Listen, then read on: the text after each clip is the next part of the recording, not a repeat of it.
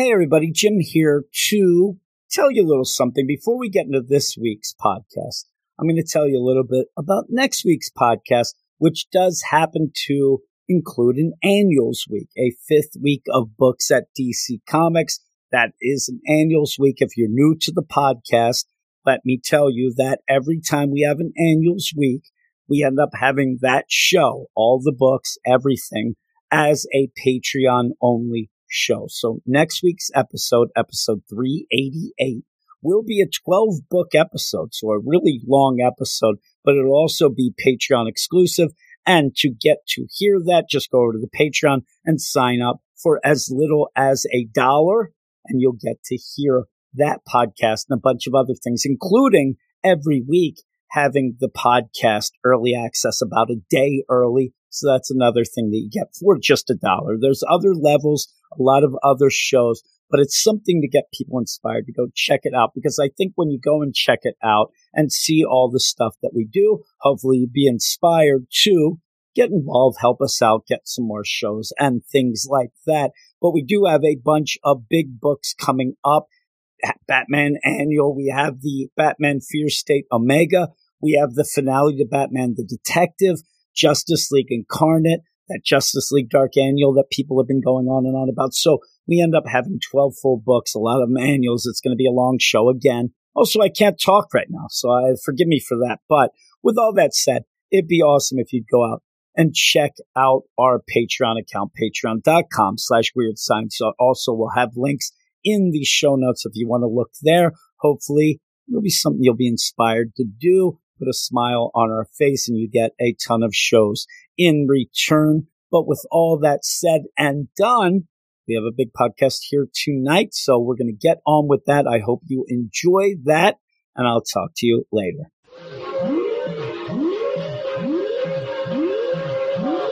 Hello, I'm Alexis. I would like to say hello to all my brothers around the world, and to all the girls around the world, and to all the electronic people around the world. People of Earth, how are you?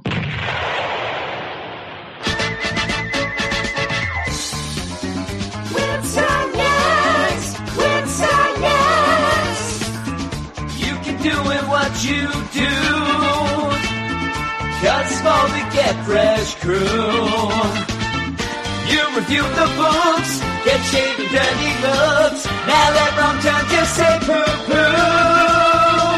Poop. Hello and welcome back to the only show that breaks down, cracks up, skews, and reviews each week's DC Comics. I'm America's sweetheart, Eric Shea. And I'm Jim Warner. And this is the Weird Science DC Comics Podcast, episode number 387. The Wolfman. I was going to hit that and see if you reacted to it. If I could have been the Wolfman tonight. Would you like if I was the Wolfman, Aaron?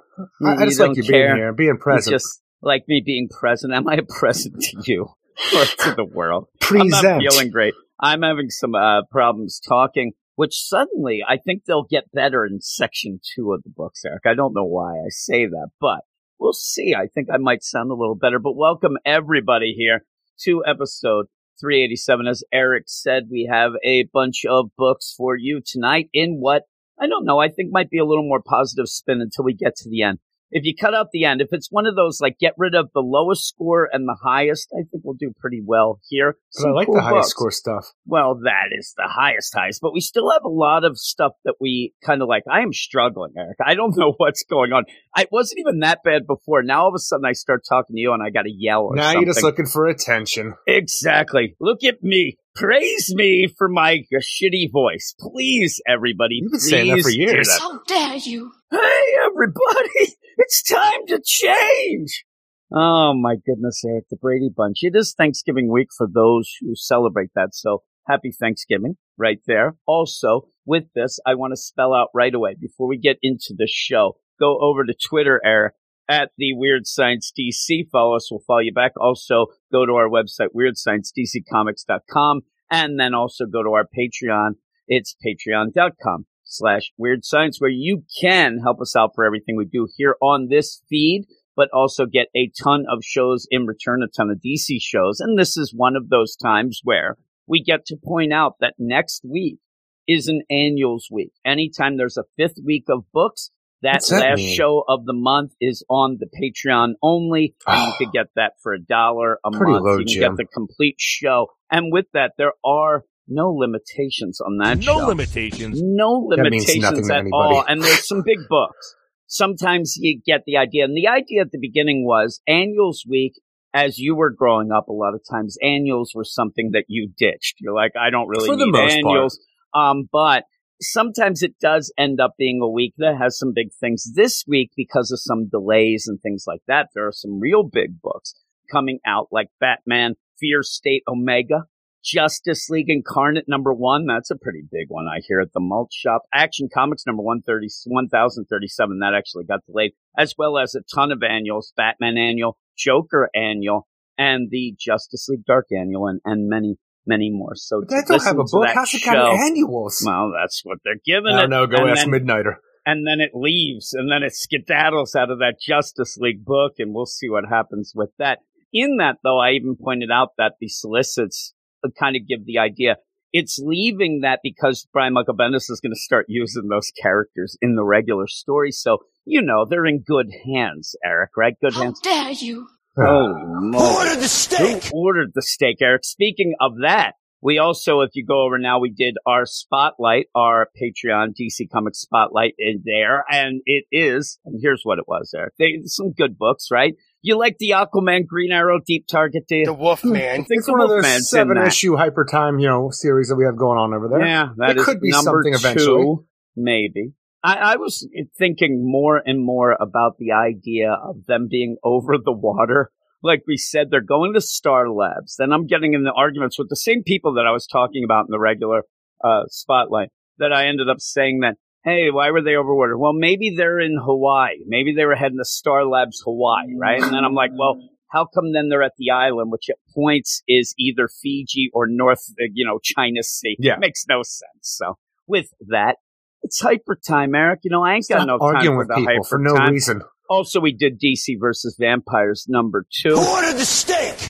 I really like that. You did as well. I think that we'll hear about that later on, maybe when we talk Book of the Week. But those 2 books were picked by the badasses of the Get Fresh crew. And here we go with what we like to call their roll call, Eric. You like the roll call?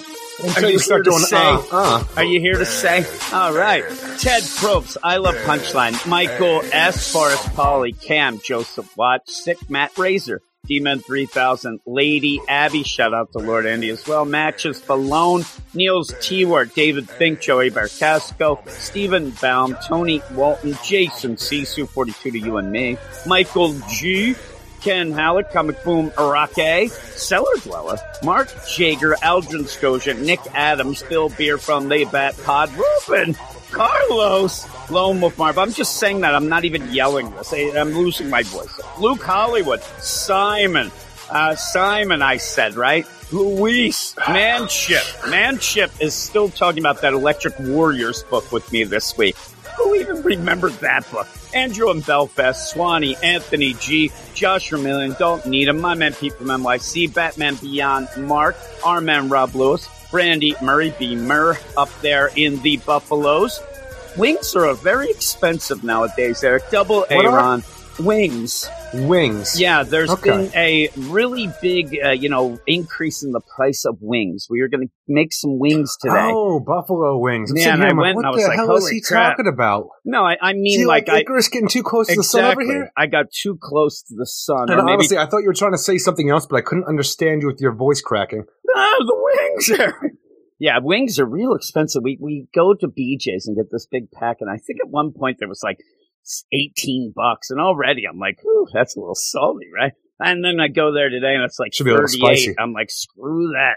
But we ended up getting some drumsticks there because we got the air fryer on the what's it called, Black Friday. So we were checking out a couple little recipes and stuff. But a shout out to our man Reggie, all-time OG. You love that. Well, I'm trying to find something. Reggie would probably really like the Bing Bong, don't you think, Eric? No. I think I got rid of the Bing Bong. Oh, I'm gonna thank have to God. put that back. Big hit that one is. Yeah. But with all of that. I love it. It's just because you don't know what's in the current trends. No, it's just because I know when you say things like that, you've talked to one person and say, all of these people. Oh, no, that thing was trending for like 3 straight days. Not on That's here. a hit. Here, yeah, it was. It was trending even more here. Yes. Ask Brandon. He'll tell you.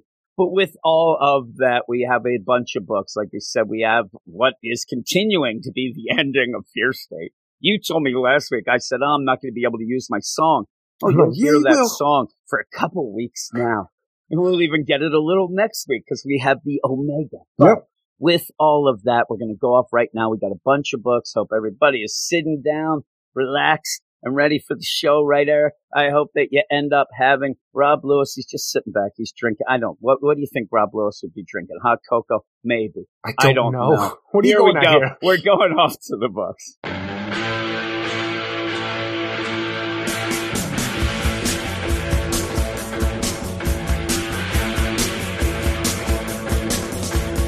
Hey man, why don't you leave us alone, you know? Hey man, Peacekeeper blew up my home, I got to, hey man, they'll put you right in your place. The magistrate will come and rip that mask off your face. Hey man, the Fear State is insane. Hey man, well, Gotham's down the drain. Hey man, well Batman's dead now, blam blam. He said he had to save it, but he up and he lean on me, man, cause the cyber's gonna stick it in the magistrate city. Now lean on me, man, cause we ain't got time to check it in the magistrate city. Stay out of sight. It's not right. All right. Yes, one more week, Eric. One more week, and that one is put away forever until some other sort of city comes up. I just can see it being called Magistrate, or maybe Arkham Tower. I'll just call it, right? No, Magistrate. Arkham Tower City? Yep. No, I won't. I'll throw out the city. It'll just be, Arkham Tower. Right? That'd be cool. Put hour and power in there somewhere. It works out. It always works out, Eric, when you have the rhyming dictionary that is your brain. But here we are with a bunch of books, and this is a Fear State section in a weird way. After Fear State is ended, we're going to go back and see, first off, Detective Comics, what happened months ago.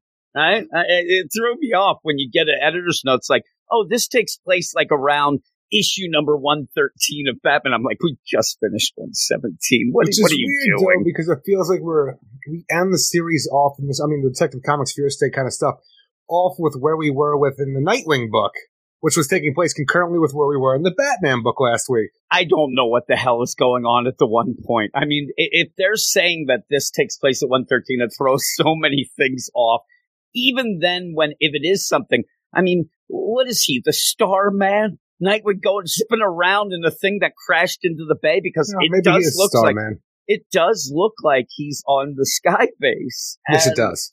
I don't know when this would have happened or how it could have happened, because even when they were on that thing was going down the minute that they got on it. When did he get into the, Look, pilot's I don't know chair? the time of events there when they took it down. I know that at this point in time, for what I see in Detective Comics, if it's going on concurrently, he could have used Skybase 1 and blown up some mouth monsters. He could have. And then put it in the bay.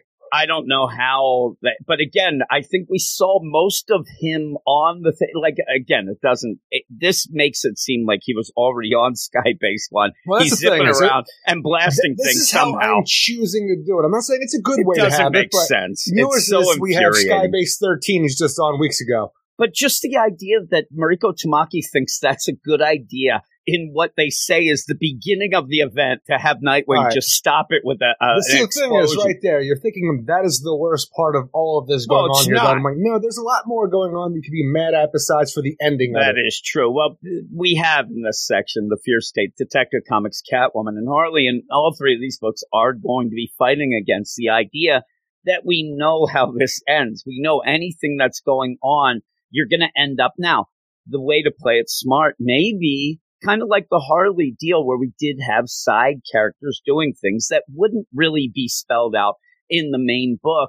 But even then, it just feels like, oh my God, what are we doing? Are these post-credit scenes? Because they're not even like that. I'm telling you, these books, while Catwoman might be the best of the lot of them, Catwoman, Detective Comics, and Harley Quinn feel like the leftovers, the hanger-ons to something that want to be connected but don't feel like they're connected at all. Even the idea, when we get to the backup of Detective Comics, where we're talking about the Arkham Tower that's going to be built on the ruins of what once was the safe building run by Hugo Strange, and we have Batman. Construction's underway. In my mind, almost finished.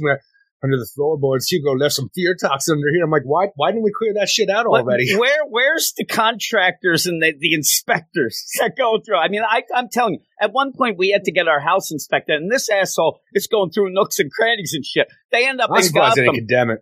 Yeah, really. Well, what about that? I guess they came from Gotham. Must be Gotham City, because Batman just accidentally kicks a floorboard. Oops. Oh, no. Just even the whole idea that we're tying in a backup here for the Arkham Tower, which is fine. It's doing its own thing outside in the ruins, the ashes of what was Fear State. We're doing something new in the backup. I thought you meant the ruins of Tynan's run. When you have the situation of Detective Comics when you got Fear State, the Magistrate, Scarecrow. Oh, no, we're dealing with mouth monsters and maybe a mention of Mr. Worth. And then you go to Catwoman. We have the White Witch, that weird metahuman that Simon Saint was cloning. Yeah, we got that. Then Harley Quinn, we got the Safe program, Hugo Strange, but not even that. You had the lesser Keepsake. Yeah. The hanger-ons. And here's the thing, and this is what you said, but how I take it is the idea, first off, you have books that are coming out a week after the event ends. We have an Omega issue, but that is more of the, almost like, hey, what happened to all the people in the book? It's almost like the ending of Animal House type deal in my mind. So you end up, already this feels like, oh, these didn't really count. And you see, they done. Okay, that's fine with the Catwoman Harley, but Detective Comics? And the idea it's never felt a part of Mariko Tamaki has not done anything with this book to make it feel important and to make it go. And in this has been one of the worst tie-ins to the Batman story when it should be integral. They should be working hand in hand. I'm not saying it's all Tamaki's fault. It might be also the idea that Tynan has his ideas and they're not going back and forth with it. But coming out of this with the idea that the regular Batman book will be Joshua Williamson taking Batman out of Gotham, we have to go with the Detective Comics now becomes the big Gotham book.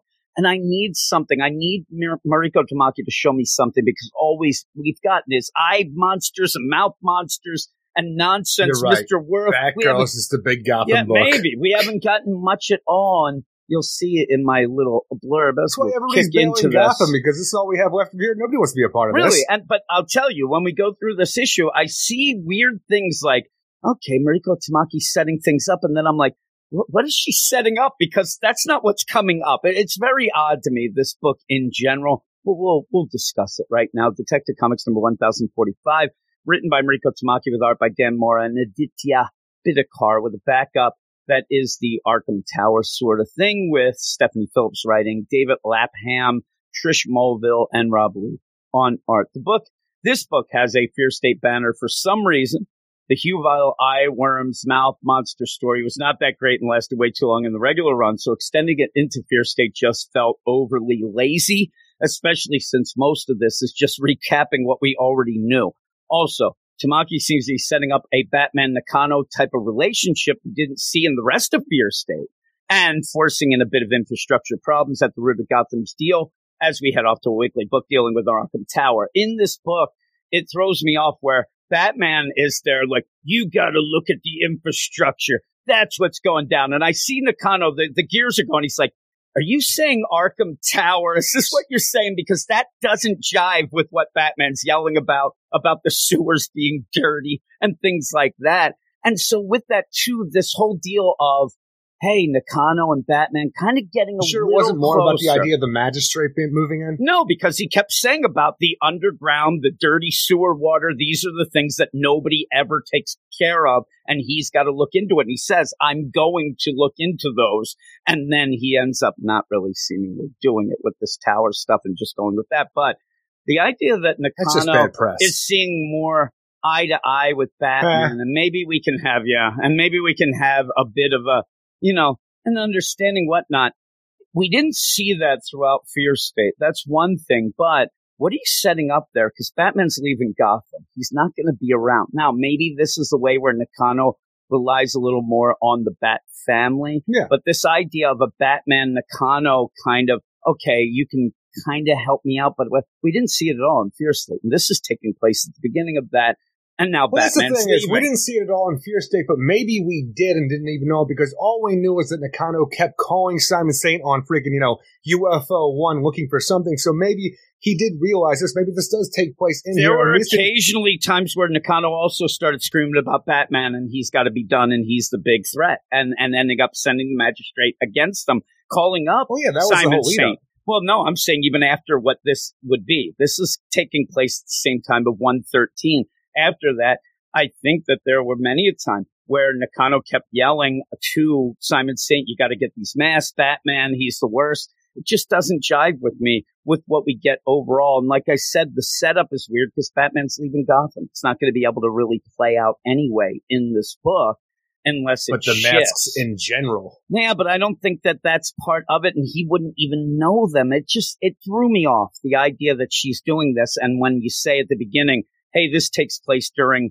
issue 113, the second issue of Fear State, only just to have it's Wherever just, we are, though, there's already UFOs in the sky to be had. everything's happened. I mean, nothing of it makes sense. Like I said, at one point it seems like Dick Grayson saves the day by blasting Exactly. a deal from almost like an Independence Day look of blasting Independence this Day finally does kaiju. something good and blasts out a freaking mouth monster. That doesn't make sense because he didn't get into the sky base until issue number 117. This spells out 113. At 113, that was not happening. And so you could just try to make it work and just go with it. But it is just a MacGuffin type deal. Okay, we got to end this. How can we do it? Okay, sky base blast. And then it happens. So you end up through this, though. There's not much to the story. There's just nothing here. Well, the majority of what we're doing to end off our Hugh Vile mouth monster bit here is that we have Batman going through the sewers of Gotham with Nakano after the Electrico shocked him last issue to kill all the parasites in him, but also him as well, but try to bring him back to life, resuscitate him. And now we got to get out of here. But on the way out, we realize these few eggs that kind of fell out of Hugh Vile's dead body in the coroner's room that went down in the sewers and then somehow went down into the sub-sewers where our heroes are, but then still made it to the streets somehow. Somehow these few eggs have multiplied, have larval forms, and they can combine together to make its ultimate Voltron form. I'm like, what took the mouth monster so long? Because Hugh Vile has had this problem since he was a child. Why don't we have kaiju mouth monsters running around all over the place? Yeah. And even at the beginning, you have this guy just playing with, poking it with what's a this stick. guy doing? He's doing what everybody does. What's this? At one point, this guy's, just riding through it in his bike. But yeah, through this, though, you end up Batman and there's no, who ordered the steak? There's no stakes It's not vampires. here. And there's no stakes here, even with the idea that we know, Fear State or whatever, because you end up, oh my God, I almost killed Nakano by shocking him. But I didn't. Okay, now we almost had an infestation, but we didn't because of Nightwing in the giant sky base deal. And so with that, it's only, hey, by the way, Nakano, all this happened because of Hugh Vile. It was your Hugh Vile guy. Gonna have to look into that. But he was working for me. Yeah, I know. You're not paying attention. And then Batman says, I love Batman jumping to conclusions. I think the parasite was somehow released eggs into the sewer and possibly mutated in whatever Sludge City sanitation hasn't cleaned out of the sewers in years. Okay, Batman, that sounds great. At one point when he does It's say... a weird idea. It's like the parasite. Is that related to the attacks earlier this month? The infections? Yes. There hasn't been any incidents reported in weeks. I'm like, dude, there have been people running around for forever in this comic book where not reported doesn't mean the problem was solved. And that's the whole idea, too, to get to our roundabout conclusion of Hugh Vile and the mouth monster eye worm infection thing that we have, the rage monster. When we have the idea that the vaccination that Batman took in the previous issue was what saved him, somehow we had Huntress and Dead Donovan take the same thing, which saved them, but also left the Huntress with some weird psychic connection to the mouth They monsters. don't even mention that. I'm That's like, what I thought, is the weirdness of the story? Because nothing correlates. It just goes on in weird directions and says, here you go. This is a little bit of information, and now we're over. Yeah. Now, here's where I think that Batman is really laying it heavy on Nakano, which is funny because it kind of goes with what Nakano says at the end, but I don't think that he's going with what Batman said. He's twisting and turning because he says, I think the magistrate has an agenda. And you end up having, Nakano. So do you, Batman. He says, I think part of your agenda was the vigilante menace and portraying anyone in a mask as a real enemy. All the while, the city was infested with a deadly hazard you didn't see and didn't put any resources into fighting. The creature at the heart of this worked in your office. I think you're a man who believes he can tell who's a monster and who's not. Kind of saying to him, like, you got to see what's going on. You got to do some things. At the end, Nakano just goes, we need a better list of monsters. And I'm like, oh, my God, he didn't listen. Like, Batman's saying, like, everybody is, is not watching what the big... And he's just like, oh, well, let's make an Arkham Tower. Well, it's one of those things, because Gotham is so well known for its vigilantes and its supervillains and stuff like that. And you have all this innocuous stuff going on below, like, mouth monsters. Even Hugh Vile, which I think was a plant put in by Simon Saint from the Magistrate, but somehow was a mouth monster that ended up working with Mr. Worth, a billionaire in there, who was pretty much doing whatever he wanted because he was a billionaire. So we have to look at monsters in a different way than we have previously in Gotham City. Yeah, and what Nakano does at the end is pretty much seemingly gathering all the crazies and putting them in Arkham Tower. That's what his big thing is. It's not doing it any different in my mind. He's saying, okay, I got to look at these monsters a new way. Got to check it out. Okay, let's build a giant Arkham Tower and imprison all the bad guys. And that's kind of what you Not always imprison. did. Help. Well, that's the thing. With that, I even go against some of the things that they end up saying, because even at the beginning, it threw me off where you do get a Batman narration and he's talking about things Deb Donovan worked. And even the idea that does it go with the Fear State idea or not? Because the way that Batman spells out, man, there's always shit going down in Gotham. People expect it. People do that. And I'm thinking, aren't they a little desensitized? That's almost the opposite of how Motherfucker was poking a goddamn larva of a mouth monster with a stick. To me, that's the opposite of what they claimed Fear State was. Fear State was supposed to be that everybody was so on edge at this point that they needed to. There's people poking shit in the street. Maybe Scarecrow got what he wanted. Yeah, maybe. Who knows what happened in this whole thing? But yeah, you do end up. I mean, everybody in Gotham is going to become a Green Lantern because they can all overcome great fear at this point. Yeah, really. That'd be awesome, actually. That'd be great. Now, with all of that, you do end up having kaiju, Hugh Vile, bug, monster, amoeba, larva deal, mouth monster. You have that. And Voltrons. Without really a lot of discussion or how this could be, Nightwing ends up in control of Skybase 1. Hey, we don't know it's Skybase 1. I want to assume because I'm looking at it. Saw one UFO. It looks humongous. They labeled it 1 for a reason in my mind. You think that actually this is Skybase 6? It's Skybase 13. It was in the garage. They had all these things to peacekeepers too without their numbers. They don't freaking go up into like 197 at one point, it seemed like. But, you have the UFO show up at Independence Day of the Kaiju with Nightwing piloting the UFO out of nowhere. And then I have to assume maybe Batman, at the beginning of this, and this takes place during Batman 113, maybe the motherfucker just spent a lot of time in the sewers, and now we're at the end of the story arc, and he's about to crash Skybase 1 into the Kaiju, blast it, and goes into the bay. This whole Fear State should have been shut down now. I don't know what there's no explanation. I would like mouth monsters coming out of the sewers, just grabbing a hold of peacekeepers and pulling them in like the rat from Creepshow 2. And what's weird about this, and for the most part, you'll hear this is the Night of the Monster Men. It does. It really does. Get Riley Rossimo there. Get it in here. We'll have it. You end up with that. Not a lot of Magistrate involved in these 3 books as well. Just like, on the outskirts and things. But I'm telling you, what is going on right now? Nightwing is, like we said, it looks like is anybody trying to get to him to stop this? Do they think it's normal? Because as I try to make all of this work out in some kind of way, because we know that Simon Saint is pretty much ruined. Nobody wants him in Gotham. We've freaking, sent Skybase 1, his UFO headquarters, into the Gotham Bay. But when you get to the end of the whole story, and like when this is all said and done, you have on the front page of the newspaper, Magistrate return order to downtown. So I'm like, well, the mouth monster problem is done now. Now we can get back to the Scarecrow problem. But I'm like, what? Where did that UFO go? When I'm sitting there and I'm like, oh man, thank God I have my kids in that Skybase 1 where they're, oh my God, it's now destroying downtown. Where's my kids? Destroying mouth monsters. Holy Come on. moly, that is destroying everything. The ends justify the means when there's kaiju mouth monsters involved. But again, this is Mariko Tamaki doing it. What setup do we even have with this night? It's, oh my God, we have to electrocute this thing. Da, da, da, zoopity boop. There it is. And you don't even get any sort of into it or out. It just happens. Where does he go after this? He just goes Who's off he? with the Skybase Okay. Nightwing. I mean, this should be. I don't know. I don't know how many Skybase we had. I assumed one at one point. They called it Skybase 1 right at the end. I'm like, We I have never to assume saw there's more than anything, and one. we don't call it out. This you could say. I thought that maybe this was going to be something like a drone. This is so big, and it looks round like this. It's just ridiculous, though, that happened. And that's where Nakano was trying to use Batman's little taser gun. It wasn't working. And then all of a sudden, oh no, what are we going to do?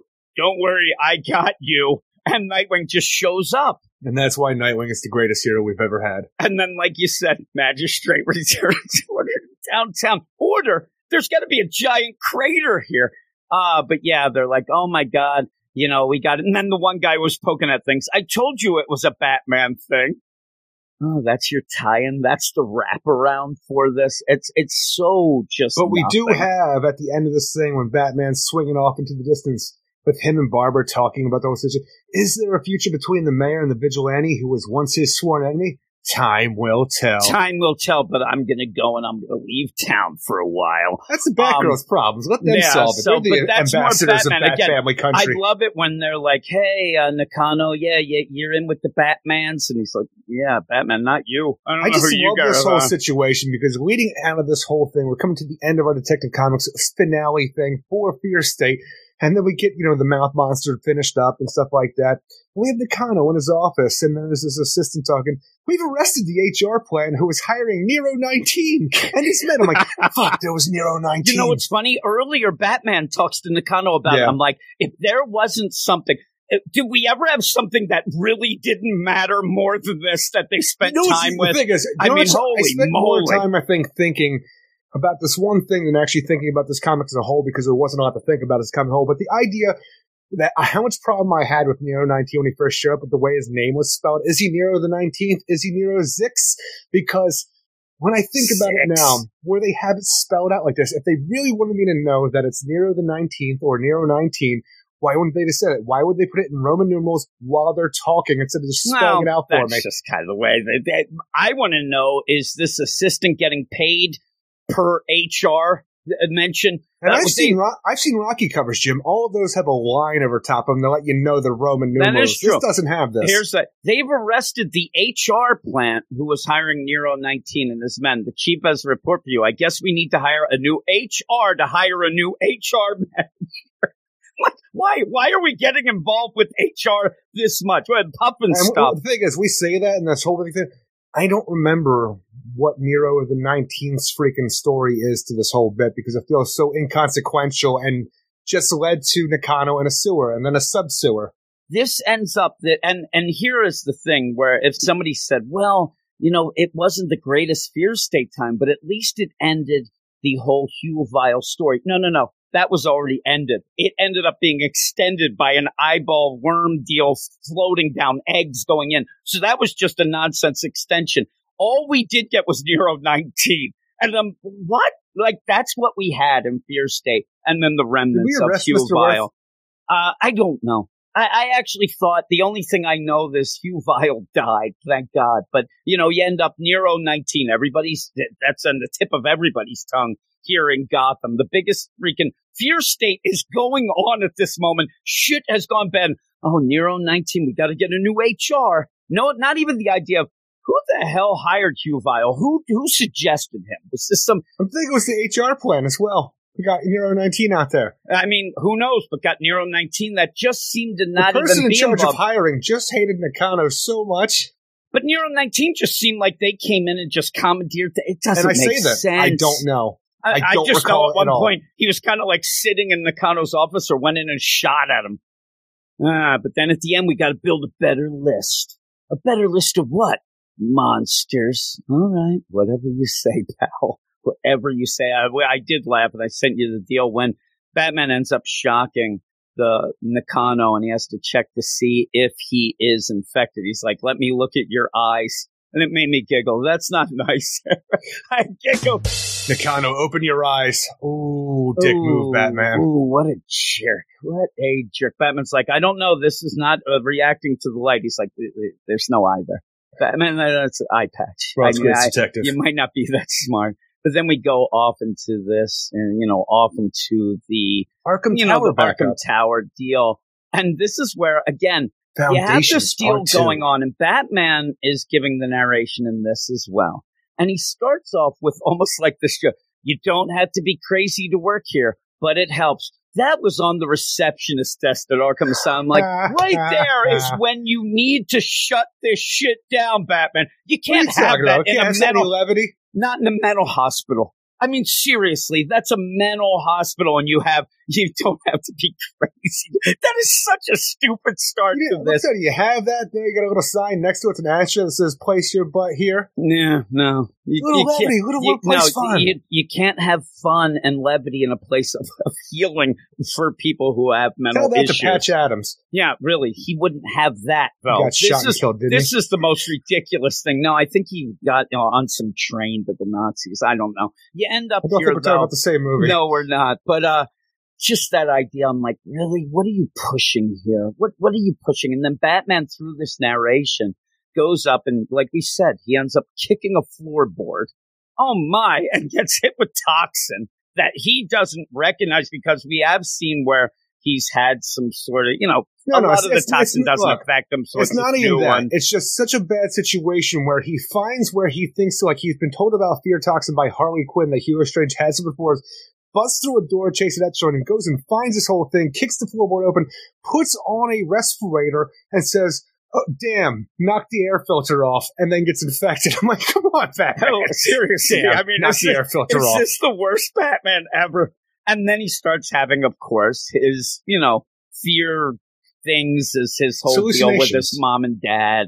And, oh, my God, their death put me in a prison cell. Like, it's kind of the deal. And then you see, it's just back and forth with different things. But then when he needs to break out of it, he does, but we don't know if he has. He's chasing old men, minor 49er. Old men going up freaking ladders to cranes outside of the tower, which hold like Harley Quinn. And I'm sitting like this. Yeah, I don't know if you're okay, Batman, because all of this seems kind of crazy, but I can believe it because it's Gotham. And if this guy is on the up and up, one of the most limber and athletic homeless men we've ever seen in our lives. This guy is jumping around. I don't know their limitations, Jim. Well, they have no limitations, Eric, but I don't have that anymore. But yeah, it ends up leading him to the top. And the idea that this guy is saying to him, we can't have this tower. We got to burn it down. We got to do it. And Batman's like, but the chemicals.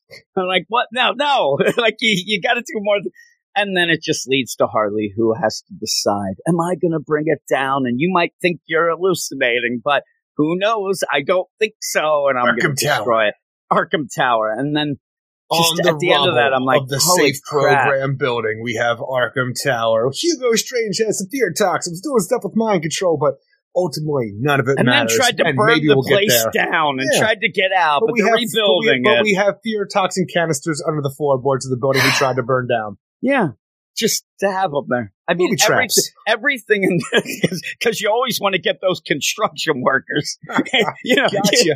You got to keep them on their toes, you do. Should have hired scabs. Again, this is such a little bit, and we're going to go to this Arkham Tower, story in Detective Comics. It's going to be weekly, Eric, very weekly, but we'll see how that is. It's like I said with the Batgirls, we're going to have to wait and see how the actual story is. But boy, this setup, even from the start with the old idea of like, oh my God, it's haunted, the ghosts, all this stuff going on. I just don't feel like there's anything here and you're just making up shit as you go. Oh my God, I have to have Batman we need a reason for peril, whether it makes sense or not. Exactly. And to all of that, I'm just wondering what the hell is this mattering or leading to that big story anyway? Of Batman running around the unfinished building that's being retrofitted to make this. I want to know what everybody's all upset about with the ghost of like Amadeus Arkham or whatever Arkham it was. It's the curse of the land. I'm like, it seems like did somebody get affected by some fear toxin that's just in there? And they think, oh God, ghosts. It's weird because you're almost playing with, I don't know, minor 49ers. Like he's even talking about the idea that maybe or the construction worker. Maybe whatever that guy, the homeless guy, whatever he was saying, it's almost like the idea that, hey, by the way, like in Arkham when they had it, they were also gassing people and making them insane. Was it them who came in insane, but did the place make us insane? All that. Where I would have liked the idea of this. Ghost. Oh, yeah. Now, what I would have liked were Batman he's had some entanglements with ghosts and things like that, but I actually would have liked Batman to go do some detective work about where this building is, what it's being built, and all that. And he went there. Yeah, no, I'm telling you, he just goes there and runs around having hallucinations. This is just made up shit for nothing. Some dude was all crazy slamming his face into a wall. What is he doing there? I mean, you say he was there detecting what is what I'm saying. Probably what you want. Well, he went there and just was walking around and hit a floorboard.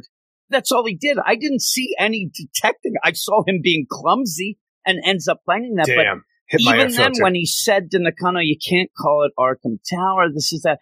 There's more to a story than just have Batman randomly walking around an unfinished building, talking to construction workers, and then hitting a fear toxin.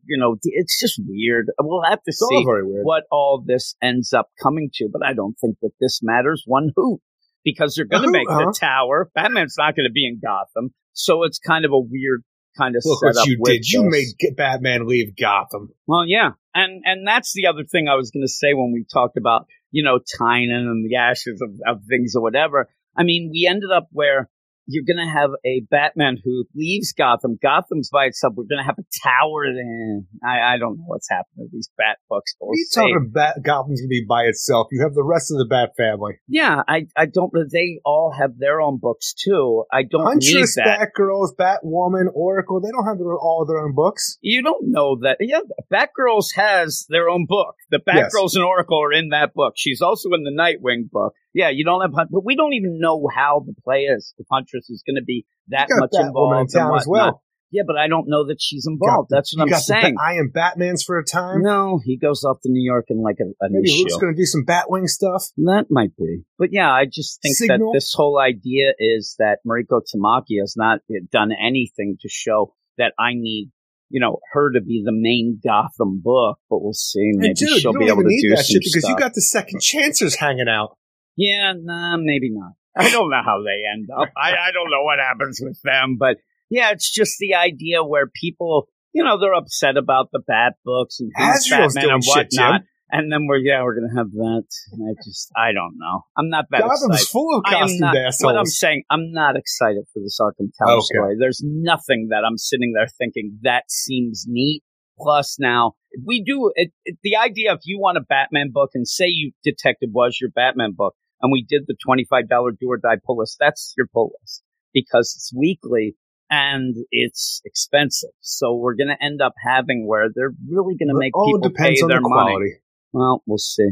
Because you have 4 books a month coming up, all $5. So with that, what would you give all this? This combo together, this convoluted mess of a finale to a story and trying to set up an Arkham Tower story and just the ridiculous and non-story aspect. I'm like, the art looks good, fine in both. I don't know. I don't really care for the art all that much in the backup, but like the main Detective Comics, Hugh Vile story, Fear State tie-in, I think it looks amazing, but ultimately there's nothing to this book at all. You do not need to read this for Fear State or really anything. 5 out of 10. Yeah, I'm 5.5 out of 10 because I like the art. I do like the art. And like I said, you do tie up some things, but did they need to be tied up and were they exciting? And the backup is not anything part of my score up or down. It's just kind of goofy. And I think that why you needed that fan service moment. You got Harley Quinn still in town too, Jim. Mommy, Daddy, what are you doing? I'm like, really? What are you doing here? Here's the next book. Having a mental break. You calm down, Jim. Well, I guess you have to be crazy to be there. Catwoman number 37, written by Ram V. Art by Nina Vakueva, Laura Braga, Geraldo Borges, Jordi Belair, and Tom Napolitano. 3 pencilers. Ram V ties up his Catwoman Fear State story and continues to end his run on the book in a decent but frustrating way. Catwoman shows she always is up for the long con, and the Riddler proved he hasn't reformed at all, as Eric told us all along. The battle for Alleytown, though, wasn't as big as Eric probably wanted it to be, or it should have been. But it still was one of the better tie-ins to a lackluster event. I still do think that this was one of the better tie-in books. This is the best tie-in book of this section. I'm saying, what other tie-in books did you like more? The thing is, I'm pretty sure they had one Fear State thing slapped on there maybe at one point. I'm not positive about this, but even though it meant nothing, I Am Batman, definitely Nightwing, and Nightwing was okay, but remember, nothing really happened in this. I said Still one better of than the this. better ones. I think that this actually, for what Ram V was given, and also he had to end his run at the same time, I think that he did a pretty damn good job for it. Because Well, you I'm have telling you, this book there's one aspect to this book, the long con aspect of how we get Ivy away and pull freaking Riddler and Penguin.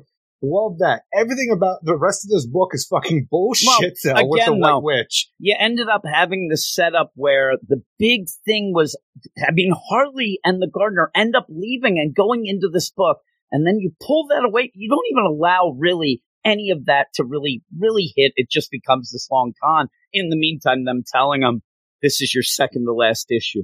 You gotta, get things going. You gotta get rid of some people and whatnot. Or just do something. Well, again, what are you going to do, though? Because you can't do much with the characters you're given. You're given Ivy. We've had the White Witch, though, show up for issues and issues ago. Out of nowhere, we found at the end of last issue that she was a clone, even though we had the Gardener, Harley Quinn, and Catwoman somehow take on a girl who can phase and is a goddamn ninja. Take her out, no problem, out of nowhere, because you need to happen just to find out she's a clone. And then in this, all the clones are already fighting our heroes out of nowhere. We don't have the transition. And this Harley saying, and they have different powers now, what we never get to see. Yeah, but we will, because there's actually an urban legend story coming up that's supposed to go into Doesn't make this things. better. No, I'm saying, though, but in the meantime, you also have to deal with Ivy, but not much. You just have to get her out and have battles. And the idea of this second chance group only ended up being that they have to have something to say. They're fighting the magistrate because somebody has to fight the magistrate. But I don't think Ram V was allowed to do anything. Well, even when you have the with this second book. chance group, because you have the big idea where they are holding down everything in Alleytown. You got Knockout, Firefly, Killer Croc, somebody else I'm forgetting right now, but they're all on here taking out freaking peacekeepers left and right until the freaking helicopters take off, because they've been told they have to get down to the docks because this is where Ivy's going to be. Penguin's waiting with his men to freaking take her before the magistrate can. And for some reason, when we have this great twist ending where Edward Nygma, the Riddler, is throwing down all his shit at Selena Kyle about, oh, I fooled you, I did this just for Selena to pull the thing, like the rug out from underneath him and say, you don't have what you think you have. And then all of a sudden, naive Ivy turns into Clayface, and Clayface goes buck wild, as Clayfaces want to do. But for some reason, at that same time, you have all of the second chances already there before the helicopters could get there that they just saw leaving. Yeah. Well, my main thing, like I said, I think that Ram V wasn't told that he was ending his run until this stuff was already, going on. So then he has to also tack on. So I think you have a bunch of artists where he's going to tack on some things because he was told, it seems pretty suddenly, listen, your last issue is December. You're done. And that's one issue out of Fear State. And by the way, you also have this Fear State that we're not really going to give much to do anyway. And you have your characters. And yeah, the White Witch stuff is ridiculous. But, and really the ridiculous deal is the reason why Ghostmaker shows up in this is because somehow, like everything else in this DC universe anymore, he trained with the White Witch back in the day. That seems to be, it's very odd and all that. The big thing with Nygma, though, I thought was pretty cool. And is that going to be in this issue? It's Batman Urban Legends. Okay, so that's not out yet. No, that's what I'm saying. It doesn't come out for, a month or so with that. I'm saying that Spoilers, man, damn. That's the only way. Well, it's in the solicits. That's the only reason. No, I'm saying, though, outside of that, the Ghostmaker showing up here to fight with Catwoman, I thought and was that's kind the of a only cool reason he's there to get though. that connection. That's the only reason he came in here is to get that connection because he goes right and starts fighting the White Witch. I know, but it's out of nowhere. He was nowhere, everywhere, and then he just shows up here just because they call him back. No, I'm saying, though, it's here to set that up. It's a Ram V story that he's going to do. He has to connect it there. So it's going to end up where he's going to show later. That's all I'm saying. I'm not saying it's stupid or nothing. No, I'm saying it makes sense, though, for this character to show up here, which I thought was cool. No, it actually doesn't, because when they try to get a hold of him, he can't get through because his thing's fritzing out. We were told that it was not affected at all. But still, you end up having that. The only reason it's here, I'm saying, is to force that urban legend story that's coming up. No other reason. That's why he's here, to connect him with the White Witch and then that. But other than that, you end up having the long con. I saw some people saying, hey, I like how you tie back to that annual when she had the Italian crime back. That's just made up shit. That's nothing. Thing with Frank Baz, where we tie back to that thing like, let me tell you about this back in the day where I used to hang out with this one guy named Frank and things didn't work out. That's the whole, no, I'm like, Selena's a thief. She is a con artist. This works for the idea of what she's setting up because she expects Nygma to fuck her over. We don't need to have a tie-in to this guy who taught her about the long con years ago. And it's supposed to be like that smart tie-in, right? Where we saw that when we ended up having Joshua Williamson on the Flash run. We're like, oh my God, that tied into the second issue. No, he went back and saw that and made it up. This is not that. Like, Ramsey himself's not doing the long con, like, I'm going to set this up because later they're going to make me do a Fear State deal, and I'm going to do that.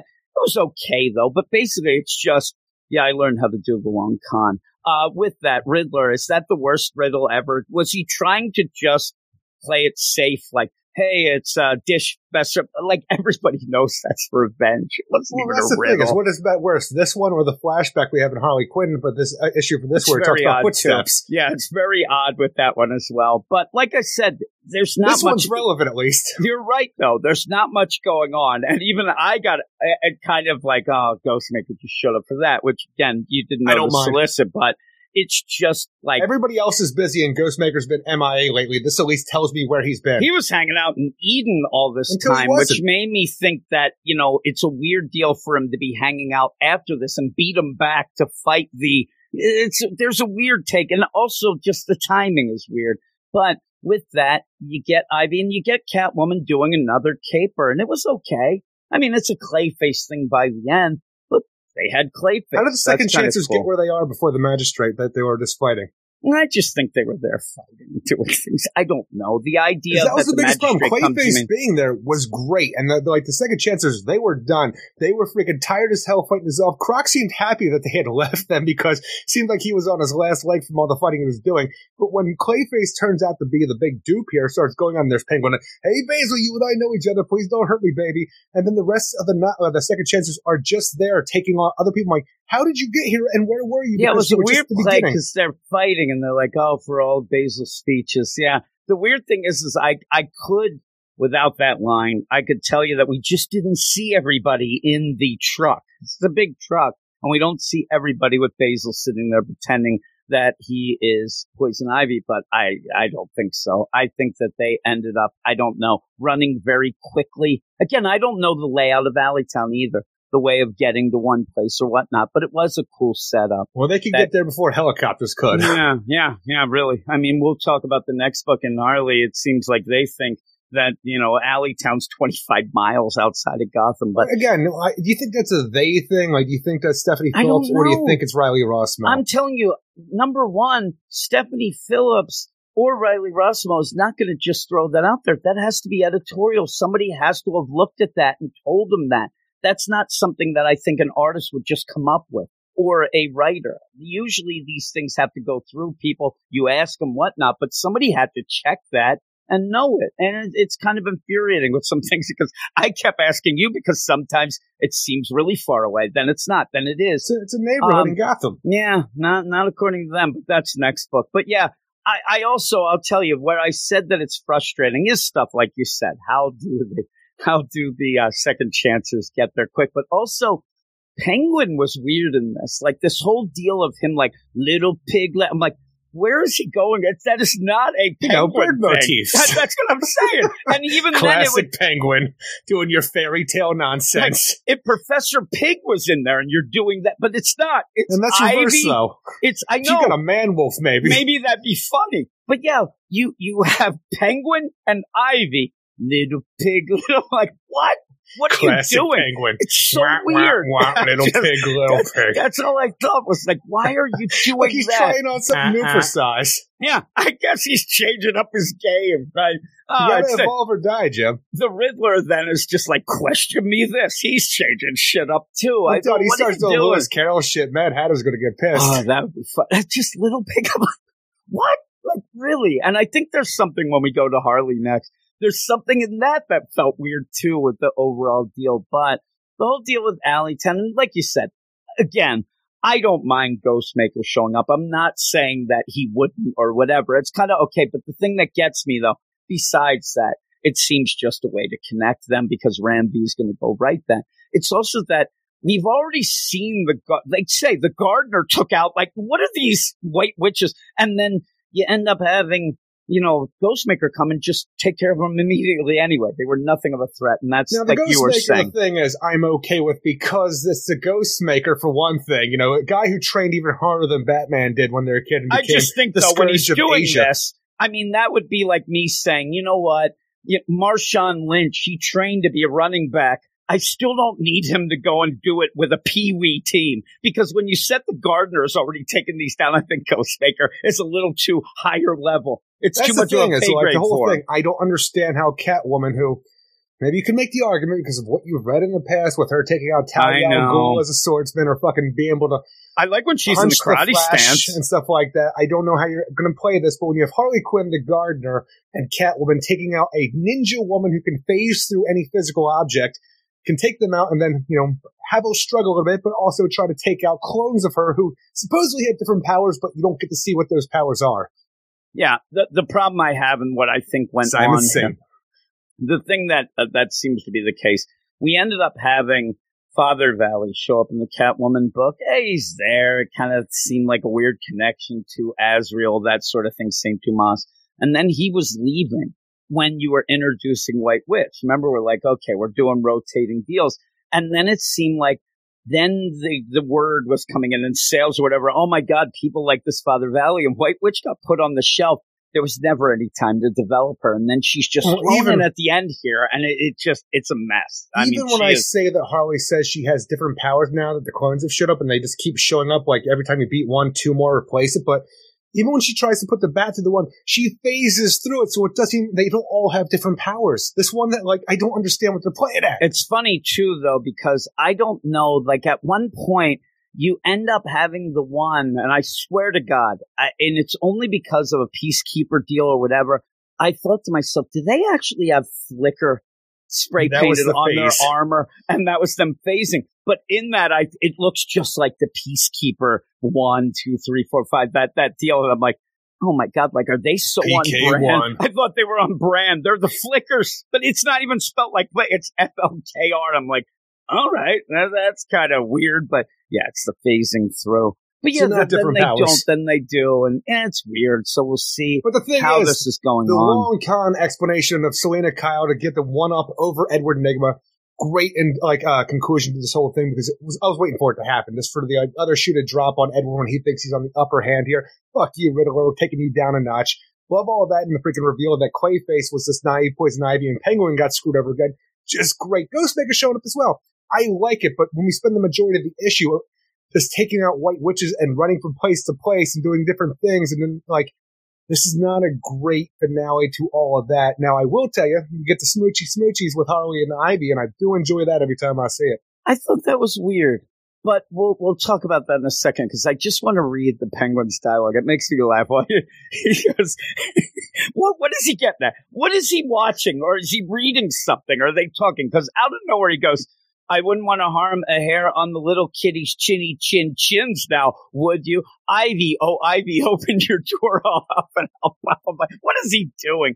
I felt that there was a weird deal here where you do have this stuff going on. And then I wondered how they were going to play it, because when you have that naive Ivy, I don't know that you should be making out with that section of, I don't know why it threw me off. The best parts of her? No, because that to me felt almost like the little kid. I'm not saying that.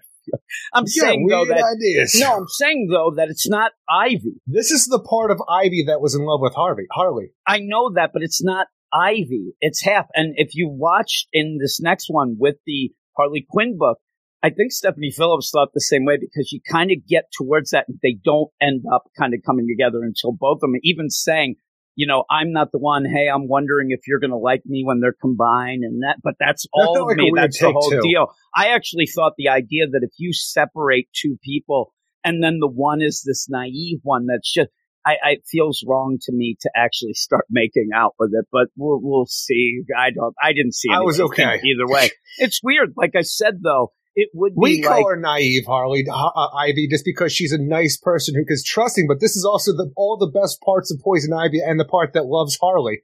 You take the best parts of me. Now, there's not many, right? And then you know me. You know the deal, right? And then you go to me and say, hey, you know what? can I have $50,000? And yeah, that'd be great because I'm the nice Jim. Here you go. That's not me. You're taking advantage of. The thing is, it is me I'm taking, but the thing is, Harley is not trying to take advantage of Ivy. I know, but I think that she should be the one like, this isn't really you. This is part of you. I don't know. You got a weird idea about this. Yeah, I'm telling you, I had thought it was a weird play. And most of the time we have not seen her do this with the naive deal and all the smoochies. It's after they end up combining back. Oh my God, your back is you, smoochy. And I just thought that was a little bit weird over. It didn't really affect anything. And I wasn't offended. I just thought it was a weird play to go with that because that's not really her. That's just part of her. And it's the best part of her that could be taken advantage of. The thing is, it's a seed that was grown, and I have trouble with the idea of how it's put out in here. Like either it's this one or Harley Quinn, the next issue that we're going to talk about. But the idea that like, everything that we have, like Queen Ivy, and then you have what we call naive Ivy over here. It's just a random explanation of Gardner out of nowhere. How like, if Ivy keeps going down this path, she's going to die, and it's going to kill all the best parts of her. So I'm going to make sure that I make somebody with the best parts of her. Like she knew that if Ivy died, she'd somehow come back to life and just be without the happiness and joy. And in order for that to work out, and then you have to go and combine them and go like, none of that bullshit makes any sense. They are both Ivy. It doesn't make any sense. And the idea that I'm afraid that she'll come back without the good, and then there she is without the good. In my mind, you took the good. She didn't take the good. She copied the good to make a seed. You can't just take that out of the mind. Again, though, like I said, that's not Ivy. You can't copy it out of it. It's better. You could even have, there's never been a part of this like, hey, you know what? Why don't we just kind of sneak up and kill Queen Ivy because she's bad, and then we'll have this good one? There's never been a question of that because that's the whole Ivy, and that's why I thought it was a weird little play. Let's think about this whole thing where like the idea of a clone and who somebody is, and it's based on their like what they know and what they read. Remember the movie Multiplicity with Michael Keaton, where each one of them were Michael Keaton. And they became different people that were based on the experiences that they were doing, but they were all the same guy, essentially. Yeah, but if I end up where you get me and then Simple Jim over there, and you keep going to Simple Jim because he's nice and kind of naive and dumb, and you keep asking him for money, that's kind of taking advantage of it. The thing is, that is me just straight up taking advantage of somebody, though. Yeah, but again, at this point... That's a different scenario completely. At this point, though, Queen Ivy won't give the smooches. So, you get the smooches from the night because she's Queen Ivy. She said, I don't really love you fully yet, and I kind of like you, but not like. And so then she's like, oh, I'm going to get my smooches quick, and gets it, and it's just quick. And you want to get that smooch. Every book has the smooches. We've had it 3 times so far. By this point, the feels are way gone from me. And you just have it quickly and like, there we go. You have weird ideas about things. So yeah, no, I'm just saying in general, we've seen this scene 3 times. Oh, I know. I mean, how many times are they going to smooch where it's supposed to be the feels and you get this quickly and then just go off? It's just one. It's not even a full page. It's not even a half a page unless it's just there. Oh my God, kiss me before maybe you get evil again or whatnot. But you go off with that. And yeah, you end up having Catwoman by the end. Talking about the idea that she's tried to come in, but it wasn't Alleytown that was really the thing that she cared about. It was the people in it.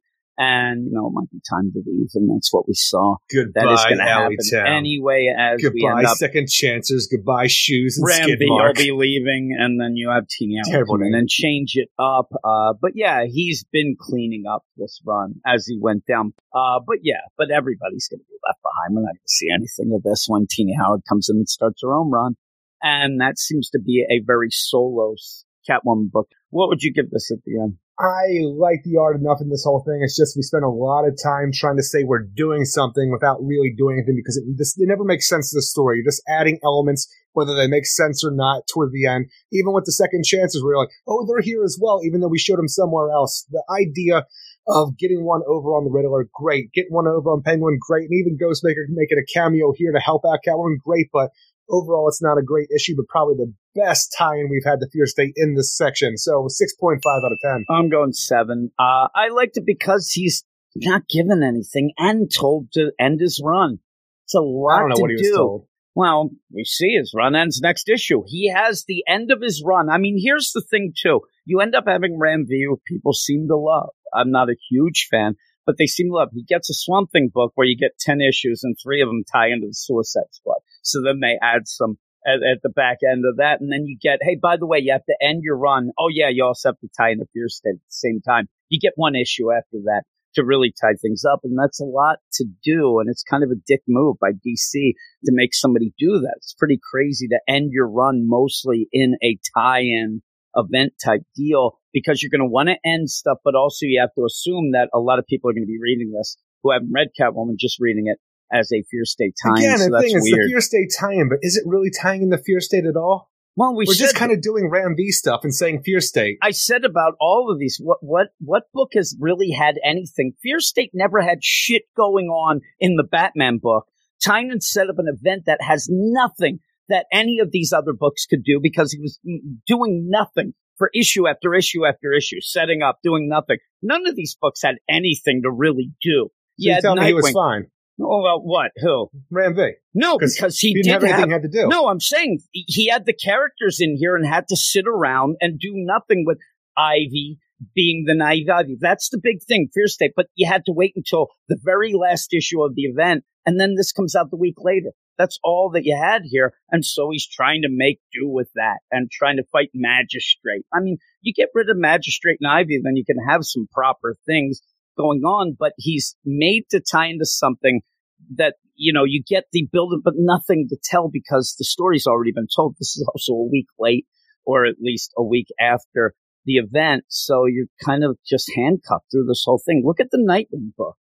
All you end up in that is Barbara and Dick kissing, and you didn't get anything. Yeah, but you didn't get anything. There was nothing there to do. And really, Tom Taylor was good enough. You know, he had it where he only had a couple of all the heavy lifting at the end. He had a what's it called? But again, it wasn't even a Nightwing. It was more of a Batgirls book anyway. But you ended up where Tom Taylor, because you ended up having the Batgirls and Barbara doing more with the Anti-Oracle that set up the Batgirls book. So you end up here though. You had this long-running thing. Ram V was telling this long-running story. Tom Taylor just ended up having 6 issues, got out of that first arc, and then was able to just kind of cut clean with that. I think that he had a better setup. I think Ram V just got dicked with this completely, especially having to end his run as well. But yeah, we'll go to the next book, which, again, this is a book that kind of, you know, had to veer off from whatever the regular story was to try to tie into this stuff and really didn't have much to do. Harley Quinn number 9, written by Stephanie Phillips, art by Riley Rossmo, Ivan Sensi, and D. Ron Bennett. Harley Quinn and Kevin get their butts out of Fear State in a simple issue that makes Kevin a hero and gets Ivy to Eden to do her thing. There isn't much here to do, though, but I continue liking Kevin and like him and Sam as a duo. Again, Tynion barely had anything to say or do in his own main book during the so-called event. Stephanie Phillips does what she can to tie up her own little story here. It's okay. I mean, there's not much going on. You end up again having this deal with, we got to get Ivy to Gotham. We got to get her to Eden. We got to combine. We already know that happens, so there's no tension with that. But it goes out of its way to do it wrong the entire time because our main villain in this whole thing, for some reason, is Keepsake, who then somehow catches up to Harley and Ivy making their way out while the Gardener and Catwoman try to keep Keepsake at bay. So we go on a road trip that tells us somehow Gotham City is 25 miles away from like where it has to take that time. It's so funny. It's like, ooh, we have to take more time because we have to fill up space. Let's make it 25 miles away. We have nothing going on here besides for the idea of what Kevin is doing on his heroic emotional journey right now of trying to figure out what's right and wrong because that is the heart of this book right now. Now Harley Quinn is just going on joyrides freaking with naive Ivy at this point in time before Keepsake just kind of shows up, tries to take him out. We had these weird fights where then Catwoman and like Gardner show up and hit him with a van. It's weird. And like we have no real. That's the thing is, maybe it's supposed to be that way because this guy is such a nothing, maybe, nobody. But the weird thing is you end up having his Legion, who they just say, people are taking care of him off panel. Like, really? That was the setup. Kevin's good, right? Kevin's the thing fine. Is, I thought that there was a weird deal. Now, also, this is the book that you get that kind of setup for the Arkham Tower, the whole safe program. But you don't really get much, but it's Kevin going back in. Safe program's on fire, and he's got to help people who once hurt him and working for the bad guy. I really thought holy shit, why don't we elevate this book so much by having the idea that this future state that we may or may not get to because of the deal that we find on the retro deal is that somehow Kevin becomes Peacekeeper 1 because he really does the same thing that they say. But we know if Sean Mahoney's no, Peacekeeper I'm saying 1. what they say, but it changed. He's doing exactly what Sean Mahoney did in A-Day. He's doing exactly what he did, and I thought that was kind of a crazy deal that we get Sean this Mahoney weird was supposed deal. to be a good guy who was secretly a bad guy, and he's supposed to be a bad guy who's secretly a good guy. Well, So that's it's a why I little thought reversed. I thought that would be the play, and it would be something pretty crazy with that. But you don't get anything from Because it. the It thing is, doesn't if matter. those nurses who were knocked out in Arkham, who like Sean Mahoney went back to go save,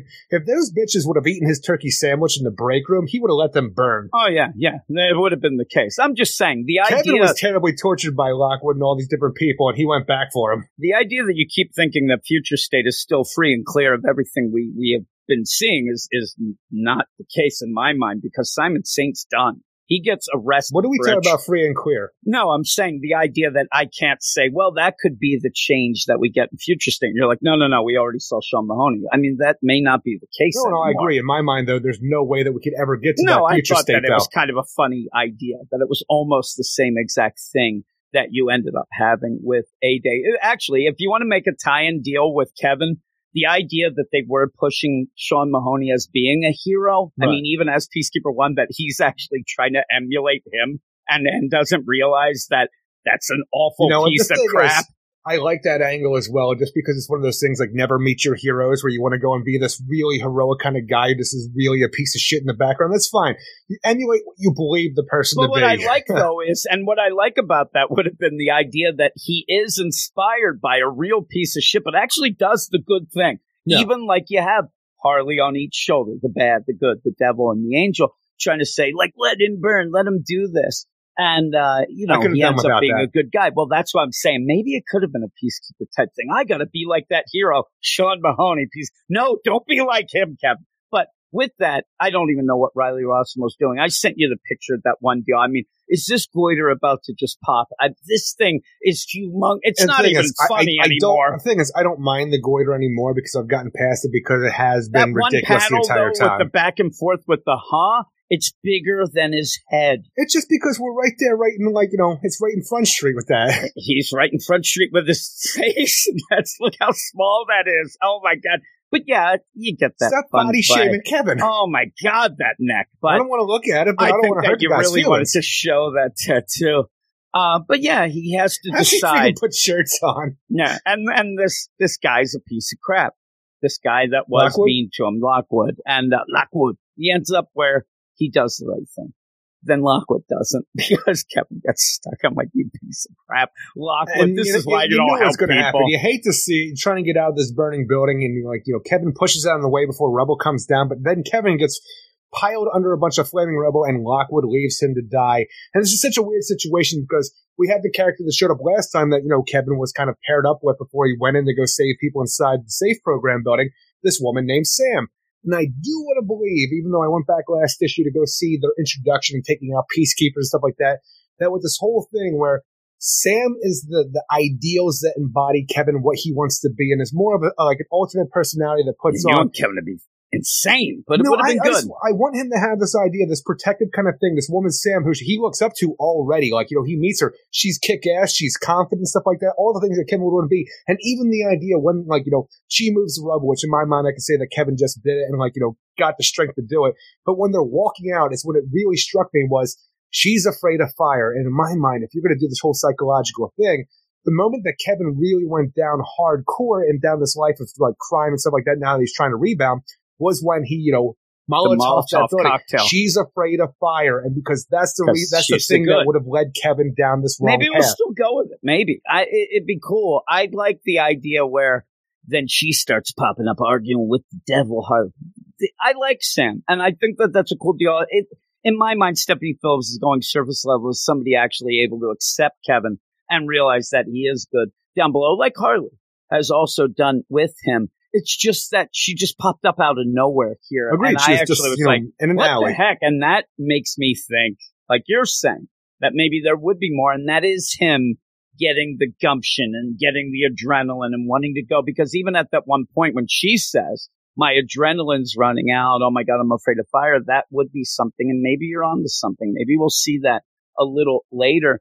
I just want to see them, how they replay it. So, like, to show me the scenes of how they were in Kevin's mind and stuff like that. Because when Kevin first comes across him, he just heard somebody yell help, and he goes down and it wasn't the help that he was thought it was about, but she's, going after him. And then he turns around, the peacekeepers turn around and see Kevin. And then all of a sudden she from behind hits them in the head with a brick. So I want to see how this plays out in real life with what, Kevin believes is happening or what is in real life. Yeah, that was the case, but it's kind of, I'd go with it if you're going to tell me that's what it is, because like I said, she just pops up out of nowhere. And I actually, oh yeah, Sam, there we go. And then even then, when you have this van and pretty much the Mustang, all these things going towards Gotham, that is way too far for what it should be. I even said to you again, hey, how far away is it? And you're like, it's part of the neighborhood deal. This is so far away. I mean, and if you sit there and say, well, it could be, no. Me and Eric live in an area that's between a big city, and that's kind of like each way is almost, it's too far. That's not the case. And so they're doing that. They end up getting their car blown up, and it's Keepsake. But this is my problem too. Keepsake is the big to-do in this book. He never felt like he was, though. Well, he was in this book. It's not big overall, but you didn't even get a good view of Keepsake here. To get that last bit, like Hugo seeing Strange? The thing. Oh, yeah. But I'm saying with this, it ended up leading to Hugo just skedaddled out. But you end up, when he shows up, I'm not letting you leave with my prize. And I'm like, who is that? And oh, it's Keepsake. It didn't even look good. And again, that's not even Riley Rossmo nonsense deal. You never really centered on this character to have any sort of cool art with his different tech and stuff. But yeah, you end up having his league in the background. And again, Hugo Strange did. Nothing felt right in this book. The safe program deal was ridiculous. We need to have a program. Before we let the magistrate in and take over, we're going to do our own thing. We're going to start a safe program to make sure the people are, safe. And the person we're going to put in charge, we're going to spring him out of Arkham Asylum and put him in charge. So I'm like, yeah, I don't think we're doing things right from the get-go, Nakano. I don't think you're getting reelected next term. Also, I don't know. They should get a hold of whoever built that safe tower to get on that, because that thing was built in a hot weekend. It was just there out of nowhere. But yeah, this is what it is. And then they end up getting Ivy back, and you end up having that connection as they run through. Like, even the idea of going and how, like, the whole plan before this, and I don't know, like you say, it wasn't interrupted because of Fear State. I don't know where we are taking, mind controlling stuff from the fear toxin possibly and injecting them into clowns for Hugo Strange and or Keepsake. I'm like, did it really ever play out? Are those the Keepsake's army now? It's weird because that seems like a perfect setup to go into something like Fear State. And then it got Goofy, and then it got Kevin, which I like Kevin. But it ended up Kevin's again. Fine. It ended up again being something like, okay, well, you can't do too much in your book because we're not doing much in the main event. So kind of hold tight. Oh, it's ending. Boom. You get Ivy back, and they combine and hug in this. But overall, yeah, it's kind of a disappointment. But a lot of these, but really you get feels the smoochy with Harley and Ivy. Yeah, I don't see any smoochy here. I see them looking at each other. No smooch. They're looking at each other, almost with their lips smoochy. puckered. Yeah, almost. But by the end of this, I can fill in the gaps. It's almost like one of those things where we talk about. It's a little different, but when we came out of some writers that were in the Future State, and I'm like, oh, I didn't like that. And you're like, well, that wasn't their story, so hold tight. Let's see what they got. I'm almost going with like, okay, let's get back to the regular books like Harley, which we had been really high on, then a little down, but up again.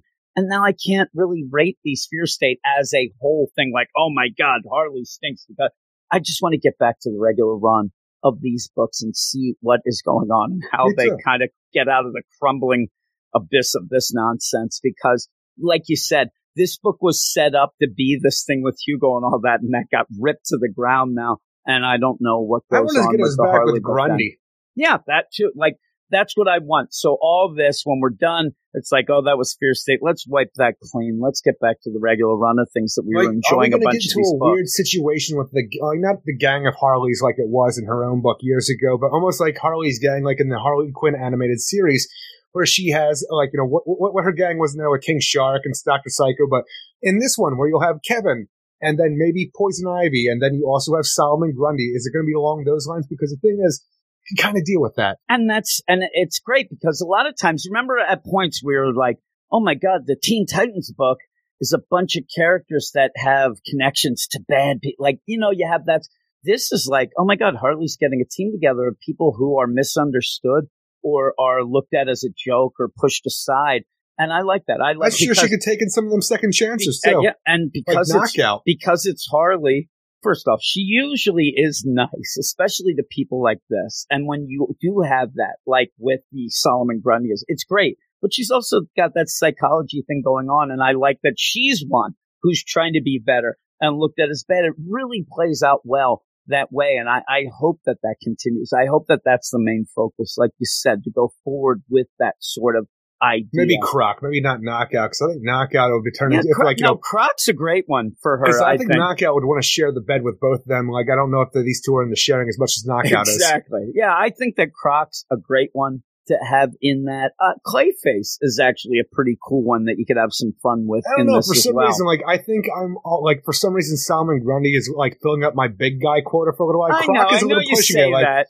I'm like, who else could there be? Because Clayface is a big freaking monster. Croc's kind of a big freaking monster. We already have a Solomon Grundy. It's just the idea when you have, I'm not going with the idea that we're sitting there looking at stats and trying to make a big team. I'm looking at the idea like, I mean, you could have a crazy Clayface who pretty much is upset. Like all they do is it's great though, because Croc's the best because he has been reformed at points and has done and always ends up having things that go wrong and whatnot. So he would be great. I don't care if him and Solomon Grundy kind of filled that same even slot. If you got Orca out of freaking, Blackgate Prison, which I don't think there's Orca would be great too. The thing is that she might be dead now because of that punchline. But the whole thing, maybe if Orca got back out, she might be cool in this whole thing. Yeah, it would be. There's a bunch of characters that you can look at that are those characters that might want to try to do, they're never going to be heroes because of who they are anyway. And that's what fits. Orca could do good. She's never going to be like Batman's going to call the team up or anything. You're right. Orca we need anyway. the ventriloquist. But that would be cool. Why not? Right? No, you just get Scarface. He's just there by himself, sitting in the corner. Hey, what do you got to say, dummy? Kevin freaking comes out there and covers his face. You just see his big goiter mouth. Can you see my lips Kevin aren't trying moving. to do that? That's what he does. He's drinking a glass of water and then he messes it up. Down. He's pouring. I got a drinking problem. Big goiter neck I like with the that, mouth though. on Like it. you said, that's where some of these, I like this idea of just kind of getting this as okay, this is done. Let's reset. Let's go. And hopefully we get some stuff that we like again in this book because this didn't hit for the ending. Or the Fear State stuff, really. We just got more Catwoman in and freaking Red Alice or something along those lines. That'd be cool. Yeah. What would you give this? I don't think this is the greatest thing ever. I'm telling you, Kevin is the best part about this. Everything to deal with Harley Quinn and Ivy and Keefsake, pretty much anything to do with Fear State kind of suck balls completely. I like Kevin's journey. I like where Kevin might be going, and he is the heart and soul of this book, which is crazy because I hated Kevin when this first started. So did I. But I'm going to give this, because everything else sucked, a 6 out of 10. Yeah, I'm going to go 6 out of 10 as well. It's a shame because, this book just didn't have much going on. And once you tore down everything that was going on. So we'll see how Stephanie Phillips ends up going from there. And Riley Rossmo's art, again, we have said, it's crazy when we're like, oh my God, we really miss it and going. This one seemed a little, I don't know, things just were too shoved together. There was too many crazy things going on that I had problems going with the progression. At one point, it got so crazy that you had to go old school and have arrows to actually lead you on the way because it was so wacky. Do you think it was that wacky, or do you think that was just a stylistic choice? Because I didn't think it was that crazy of a lineup. I didn't think it was either, but you had these other panels that were on the outside, and I think that maybe they were like, okay, you have this big part, and people... I'm guessing that editorial had to have said, you got to do that, because we haven't seen that at all in this. But I didn't think it was that crazy either. But that is the end of this section. We're going to go off now. We'll be back with some more books. My voice will be back, I think, maybe. But we'll see what's going on then.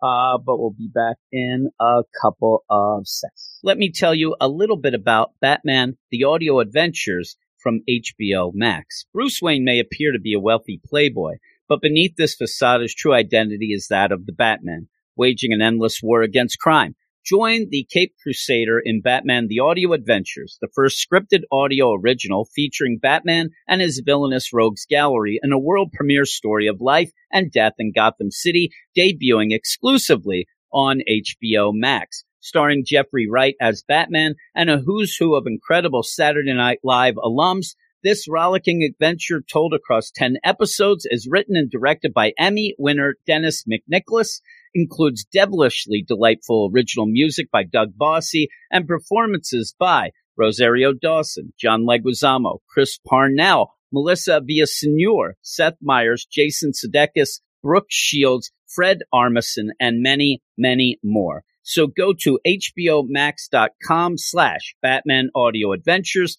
for more and stream Batman The Audio Adventures only on HBO Max. He got his first real comic, got it at a 5 and dime. Read it till his fingers bled, been reading comics most of his life. Him and some guys from school, they had a book and they tried real hard. Jake quit, Knuckles got married, Giannis was never gonna get far. When he looks back now, did he ever follow ever? And now that he has a choice, he told Jesse he would marry her never. Eric's read comics most of his life. Yes, Eric, you've read comics most of your life. I don't know. Have you enjoyed most of them? Do you think that it is on the Until I started talking to you about them. Yeah, really. I mean, or when you get something that is loved by millions and you go pish posh on that, which we'll hear about later. Millions. Well, we You see didn't those know sales that numbers was a on the million Flash. sales numbers. You didn't see those sales numbers. Unprecedented, Eric. Unprecedented numbers.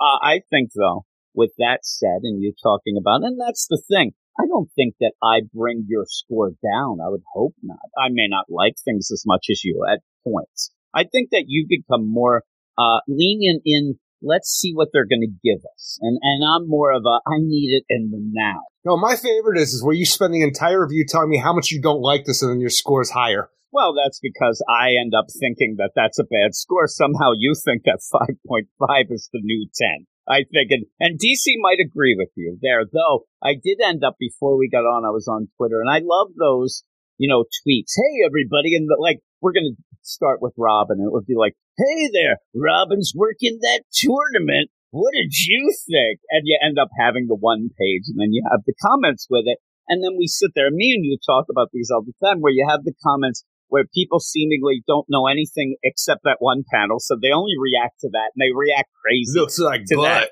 Yeah, really. Or you'll end up having Damian fighting like Connor. They won't know who Connor is, so then they'll say. But with that, they didn't do that this week because of Thanksgiving. I think everybody's off. So when I went over to check it out, because I do get a kick out of it, I went and looked, and I see the Justice League tweet from last week. I'm like, okay, let's see this. Because usually you'll go back and forth. You'll have people who don't like it, people who do. Boy, that one, it better open up DC's eyes. Because I looked at that, the best that you were going to get is nice. Like somebody do that. Everybody else is, I'm dropping this when the JLD ends. Why are we doing this? I can't say. It was brutal. The thing is, if they're watching, they're late on the ball because this has been every comment section for a long time. Saying, this is like every bit of the positive. There was always a positive, a little bit, like somebody like, I don't care what people say, I think Bendis said. There's nothing but just pure out negative, and I hope that they are looking. And then most of the time, this is the idea where I really, really see now that the JLD is coming to an end, that backup, really people spelling out, I have one more issue, I'm done. When the JLDs, I'm done, and that sort of thing. So I wonder if they even pay attention to them, because they end up putting those out. I think they just leave them there and then, go on to the next thing. So I just don't know, though, I wanted to see this week, because this section, I actually think this is a pretty good section of books here that we're going to be going through. And we'll start out. We'll get right to it now. We'll start out with what? Robin number 8, written by Joshua Williamson with art by Gleb Melnikoff, Max Dunbar, Hi-Fi, and Troy Peteri.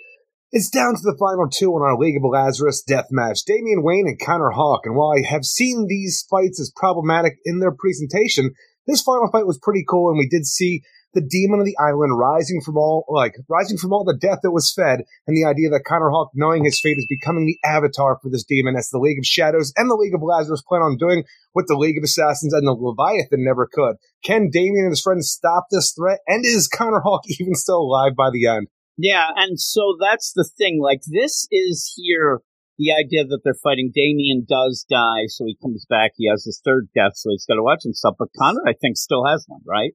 When he dies at the end, he could just be brought back. That's why I think it's going to happen. I mean, obviously, it's a cliffhanger. Oh, my God. But it's one of those things, though, like, do the rules change when the demon of the island, the thing, it's like, if it comes out, are the rules still the same on Lazarus Island? And it's weird, too. They may change, and if they do change, I think or is it like, num, more death? I just think that the idea that if there is a change, I think that would be something that he's aware of, Connor.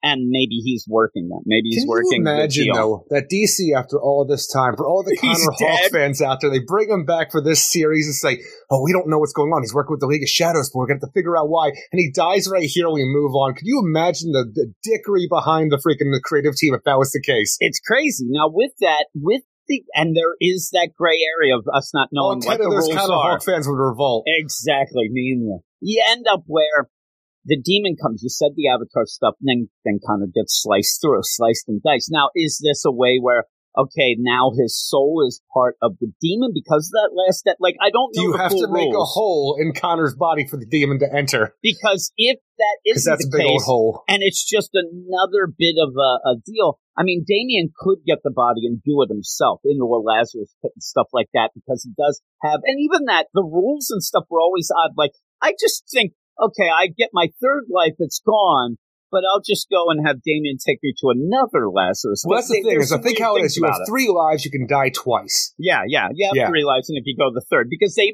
really that doesn't work because I just realized it doesn't work because Flatline killed Damian.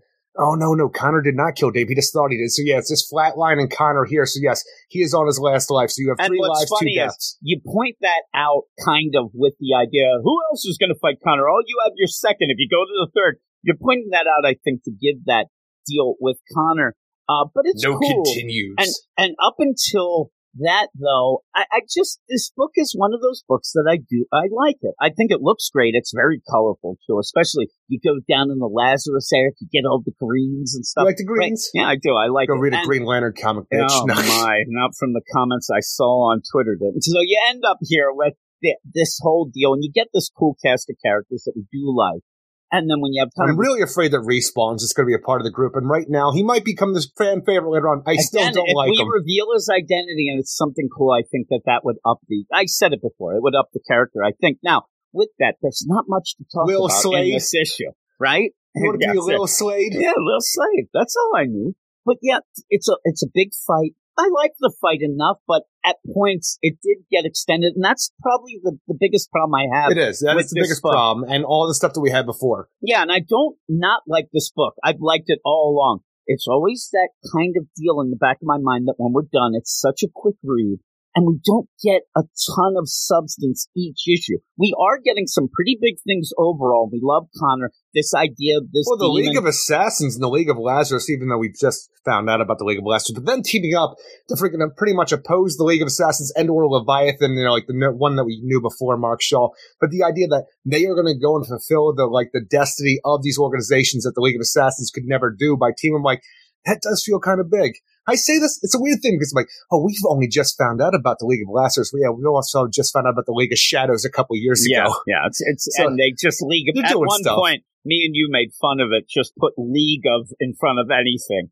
And you end up, all right, the League of Justice? League of Cheeseburgers. Oh man, that's a crazy league I want to be part of. I am a part of that. When we go with this, by the end, even the idea where I think that Joshua Williamson thinks he's like, I'm going to be real clever, the demon's head, there's actually a demon, and it's going to come out, we're going to have a demon, and it's fun enough. And the idea, though, that this is great-grandmother, all that stuff going on, that it seems to be left behind. Like, that wow moment, I need more of that. That seems big. I'm waiting for Raish. Remember, Raish is just hanging next door. He's chilling on another island. He's chilling next door on another island. You would assume that when he sees this nonsense going down, he may jump in Well, that seems like to the get thing things is, involved. we wanted to think that he was off there just licking his wounds, doing old man stuff on an island after Batman threw him off a freaking building at the end of Batman and the Outside and stuff like that. He's got no league. He's got no money. He's just off doing island time stuff. So when he goes and saves his grandson here, I'm like, all right, we're going to train you up. But also, the idea is I think he is so close because he is trying to pay attention to what his mother's doing over here and what's going on with the League of Shadows and the League of Lazarus. It's so funny because when you were saying that ain't got no league, ain't got no money, I thought you were doing Just a Gigolo. And then I'm thinking, oh my God, I could do Just a Ray Show. You cut his That would head be off. pretty He ain't good. got no body. That is true. But then throw him in the Lazarus pit. That's right. But yeah, you end up with all this. And again, I like the overall book. I really do. It's just, we're pretty much, we could say right now, okay, what's your score? Because there's not that much else going on, but it's big and it's colorful and it's cool. The idea, though, that Damian has gone to this, tournament, this Lazarus tournament, the island Lazarus, this whole deal of I have to test myself to see if I'm a killer by killing people, but it doesn't matter. That didn't play well. I didn't even think you needed that. I don't think that was like an addition to this that I think was completely unneeded, but almost like Joshua Williamson has to have this ulterior deal of why he's there. I could just go with the idea that he heard that there's this tournament. He figured that it might have something to do because of Lazarus with his birthright and stuff like that. So he went to check it out, but I thought that it was a little odd. I don't know. This whole thing, when he's talking to Connor at this point, because the fight's going on for a while and Damian is losing. He's got a few licks in at this point. It's a cool fight, right? But it is pretty much padding. He's like, I mind, found right? someone who meant a lot to me because I wasn't good enough. This island is my punishment for that. With my first step here, I knew this place was for me and where I could find out if I'm really the monster people keep telling me I am. Now, you could say the whole thing. You could take that both ways in my mind where, am I the monster who just wants to be able to kill people because it's what people see? Or is this the whole idea that I'm here because I want to be punished with as many deaths and much pain as I am to see if I'm the monster like that? Like, I thought he was, yeah. I thought he was there as a little punishment to himself and to kind of get back. But I could just stop there. I didn't need to have him say, to find out if I'm the monster that others think I am. Maybe I am, maybe I'm not, whatnot. That seemed a little, it didn't seem Damian to me, but it didn't seem real. It feels like a kid who was riddled with guilt and stuff like that, and kind of out of his mind over the death of like a father figure would be. That's the thing, though. He blames himself. He did, but why does that mean that he has to go to a tournament and fight people to see if he would actually, by the end, kill somebody, maybe with a third life, which he doesn't anyway? The idea of being punished is one thing, but the idea that he feels guilty and thinks that this is the way to prove to himself that he shouldn't feel guilty. He's in a fighting tournament on Lazarus Island, has nothing to do with Bane and, Alfred. It doesn't go one-to-one to me. It doesn't make sense what he's saying about going and doing that. Especially since at one point he went through the Year of the Blood, all that stuff. That was more of that. But that was more of that. He's just redoing it quickly in a tournament, but I don't know what that is now. If he goes here and says, I want to see if I should have been able to break free, fight Bane, take him down. Why was I weak? I'm going to go see if I actually am strong enough maybe to continue so I can protect people. That'd be different. But this idea, I like the sentiment, but the idea of going to a fighting tournament that you get to kill people twice out of 3 times, it does not make sense of, I want to see this because I'm guilty because of Alfred. And really, at the end, I want him to say, actually, I'm really here because I want to figure out how to bring the guy back. That's really what I think is the end result of this, maybe wanting to see why this tournament was going on. Now, with that, people didn't really, I guess you can't write your Yelp reviews when you're dead, but whenever they had 100 years ago had this tournament before and maybe had everybody fed to a demon or whatever, no, they didn't get that out and about because it's odd at the end. You're like, you're all going to die. You're all going to get eaten. And so everybody's freaking out. Again, I think that the tournament was cool. It might have been extended a little. I like the Connor stuff with Damian. I like them going back, and I even like the idea of both of them kind of saying like, hey, you don't know what's going to happen after this, but I'm the one who has to do this. And then Connor's like, no, I'm the one who's going to be able to, this demon, and I'm the only one who'll be able to fight him. I like that. Such a weird idea to me, too, because, you get to that point, but the thing that I liked leading up to it is during that fight when Damian is given this whole idea of why he's here and, what he's going through mentally and stuff like that. They are both tiresome, but like tired from this whole fight and what they've dealt with previously up to this point. But you do see that even though you think that Damian Wayne, he's trained since he was a baby to be an assassin, like one of the world's greatest fighters, Conor is so much better than him and can just, block his punches left and right and then take him down and snap his neck and become this whole thing. Everybody sees how badass Conor is at the end, the idea that they only have one life left to live. Like, no, you know what, Conor, you are the champion. Nobody wants to fight you for the right of this whole thing, which makes him the perfect avatar for this demon. But the whole idea, like, if Conor's going to go and fight this thing, and that's why he's here, it feels like this weird idea, like, the League of Lazarus, the League of Shadows are going to team up here. The League of Shadows did a lot for Conor. It's like, is he undercover this whole time? Is he taking this on because he feels like through duty-bound honor that he has to become this thing because for what the League of Shadows did for him? Or does he think he's just strong enough to fight the power of the demon? He seems, but again, a lot of these people, I mean, you end up going into that crowd and taking a poll. Not many know what is going to happen at the end of this demon. Damien found out. Conor seems to have already he read a known. book for like 5 seconds. And Conor seems to already known. What I take this as completely by the end, just to make you giggle maybe a little, what Damien ends up doing and saying, and then possibly what Conor, they're cashing in, the money in the bank. The idea that they're going to end up, and it's kind of the opposite when you wait for somebody to be so beaten up and then you end up cashing in and fighting the guy. It's almost the opposite where they want to, because Damien says, I'm kind of beat up now, I'm tired, but if I come back now I'm fresh. I am, no scars, right into no it. Fuss, no muss. I think that what's Conor is doing that as fresh well. Lazarus air. Yeah, all of a sudden they come in, they're going to tag in because Damien now can end up starting the fight. Conor comes in. Now they're fresh, they're new, and they are the two best fighters on this deal. Now, in the meantime, I think that you kind of don't take into account that, and maybe, the idea that if you end up having Conor and Damien start fighting this demon, right? You also have these other fighters. They're not done. Yeah, they have one life to live, Look, the thing is, I'm sitting on those bleachers watching this. I am taking the fuck off. I am not watching this demon rise from the depths and say... You may not be able to. You may have to jump in. You may have to fight. And I think that what happens is, I think that you're going to have these other guys and gals fighting off the League of Shadows, like all that stuff, the League of Lazarus, League of Shadows, while you end up having our main characters try to fight this demon, come together as a team, go through this, and I think that by the end, maybe I don't think the Raptors sticking around and fighting. I don't know. I mean, at one point you may have to. I mean, they may bar the place, whatever, but I think the Mother Soul at the end ends up. Yeah, that's what I'm saying. You can't get to a boat. You ain't going nowhere. This is Island Biden, I'm pretty sure. Out of this tournament, too. You got to get out of the stadium. You just probably lock the door. But yeah, I think that it's just going to be so that you can get our characters that we know to fight this demon. And then we'll see. I think Ray shows up. We're going to have some family stuff with Mother.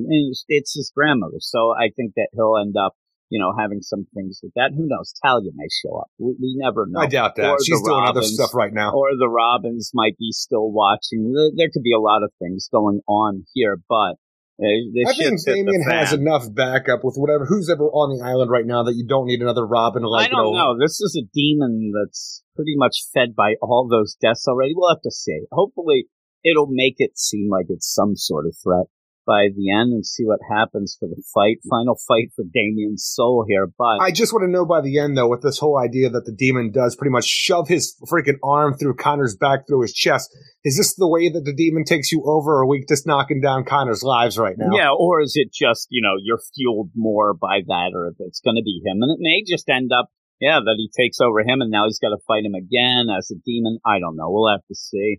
But it looks good. I really like the look. Like I said, a little bit of that Damien, the explanation, I didn't think we needed an explanation really at this point for him to say it. We kind of, had him just tournament and going in, and that was enough for me and he was already investigating, so I had that. But overall, what would you give it? I ended up giving this a 7.5 out of 10. I like the artness a lot, and I can't wait to see what happens next. It's just the extended fight scene throughout is the biggest problem of this tournament, because while you think that a fight can be cool when you do a panel to panel, it just kind of comes off boring at times, and you got a lot of that here, but I really still like the series. I want to see where it goes. Yeah, the fight was cool. Damien always gets thrown into the crowd, but it was cool. It was cool, and I did like, I'm going to go 7.5 as well. It's like why you don't go into a mosh pit. You get thrown right out. And I get mad because I don't follow the rules. The rules, it's so weird. Like, you could end up showing me and go and have a video. this is what not to do in the mosh pit, right? I see these guys, this is what you should do. It's the same fucking thing. It's not. I'm sitting there, I'm seeing Don't people try punch. to hurt people, Jim. I see raised elbows every time I'm in that's the problem though. I did play a lot of hockey. So when you end up having a guy coming at you, you tend to put the elbows up. You want to have them get hurt as they hit. Well, if you're doing the lawnmower, then yeah, you're going to have some elbows going, different things. You just have to watch what's going on. Mosh pit you were in. That sounds more like a line dancing club, Eric. The one I was in, it was like balls to the wall roller derby without the roller, just the derby. And I had a derby on. That would be pretty funny. It's just that you just kept getting hit in the face by everybody's knees. Well, that too, but also And when all they're they were coming doing was in, walking. they kept yelling, "Stop putting up your elbows, you're hurting my stomach." I'm like, what's next then? Task Force Z, written by Matthew Rosenberg, with art by Eddie Barrows, Eber Ferreira, Adriano Lucas, and Rob Lee. For this issue of our Undead Squad, we see more of how the Lazarus Resin works and just how much our members can be brought back to life with it, even recovering from a decapitation. And while that's fine and well, there's something so satisfying about Cobra finally reorganizing after Leviathan took them down, only to have Jason Todd and his band of flesh munchers showing up and fucking their day up. Not to mention the beginning of the return of Deadshot. Bing bong. Yeah, it's weird because you end up in it's funny. I laughed so hard when being Cobra was taken there. down. And it's weird too. I will tell you that before reading this issue, I watched the Suicide Squad movie, the Suicide Squad movie again. So I'm watching it and, you have that humor, over the top violence, stuff like that. And then when I went into this, I think that I was kind of in the mode of kind of reading it kind of like that, like looking, and the best is there were a lot of laughs here for me. I actually had some laughs, and it did kind of go well with that movie. And then I just started thinking about, like, when they have like a sequel and stuff like this, you could have these guys. Yeah, it's not that crazy. Don't you make a Suicide Squad sequel, you just make them zombies now for me, live action. Exactly. Don't do it. I ended up laughing though with this. Now, I will tell you one thing, and I don't know how this can be rectified or if this is anything that anybody else thinks. When going from that movie into this and reading it, I realized that Jason Todd doesn't feel really like Jason Todd. He's just another character who, like a Rick Flag, and, because he is. But I don't get that full Jason Todd feel. I don't mind it. I still like it. I just think because he's being thrown into that leader role. But like that Suicide Squad movie and Bloodsport, learning what it is to be a leader and things like that, I kind of want a little bit of that with Jason. Jason kind of is going through demanding things, saying things, and I'm not getting a full flavor of Jason up until now. It comes off to me with the way that Jason Todd is brought here, because he's kind of like a hostage, but not a hostage, because at any time he's talking about quitting and walking out, but he never does. And can he actually do that? I don't know with the Halperin group here, but it almost feels to me like he's almost pulling a Black Canary in Deathstroke Inc., where he's putting himself in this situation to be the team leader, to figure out as much as he can. Wants to bitch, murder, complain, because who wants to get by zombies, but he is not actually here through his own belief. Like, he is doing this for the greater good to gain as much information on what's going on as he can. And I go with that because even at one point where he's like, I'm going to go and I'm going to tell the Deb Donovan, whatever the thing. But you go tell Deb Donovan. With that, I know. With this, the funny thing is because of the movie, it really felt like a Bloodsport who isn't like Rick Flag's Rick Flag. He's there to be the guy who's not part of the team to go, but Jason is kind of more of the Bloodsport in my mind. Like, he has found himself leading this team that he doesn't like, whatever, they're zombies. He's not. So there's that difference, but he is kind of with them. He has to do the thing. And it just had that feel for it. And I want a little more progression of Jason and get a little more of what he's about, not just being, the guy in charge who wants to all about this. Jason just being the guy in charge here, as long as I can put that on the back burner to learn more about this, Project Halperin and what they're involved in, everything involved, because you just have this weird, mysterious organization where people like you say their name over radio, you never get to see them, and just weird, doctors. I don't know. I know we have a bunch of issues left. The series just started, but it feels like such a weird idea that Jason Todd, one of my favorite, characters in the Bat Family, is just put into a weird Suicide Squad with a group that I know nothing about, and they want to make sure that each issue so far, you don't know anything about them. Yeah. Maybe it's the idea where Jason doesn't. I mean, he seems like he's just biding his time. I don't see him doing that much to figure out stuff. He's just trying to get out of these situations. Like, if he bitches and moans more and more, does that mean he's going to get, like, the real boss to come down? I want to see,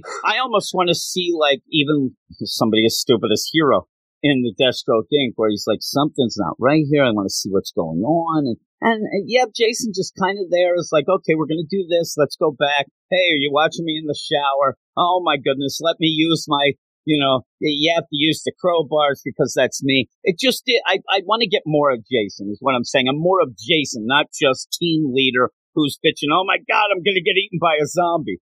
But it's only a couple issues and it's setting up the whole deal. I just hope that it progresses more of him maybe showing or doing that he is looking to see what's up with this. Yeah, and the thing is, I want to have that explanation, but for some reason, Jason Todd, as being team leader Jason Todd, is okay enough for me. When you have this weird mystery, what feels like, Mr. Bloom is up to, who's not undead, has a power damper on him, and he's always running off to be this guy behind the scenes. Like, what's his end game? I want to know that.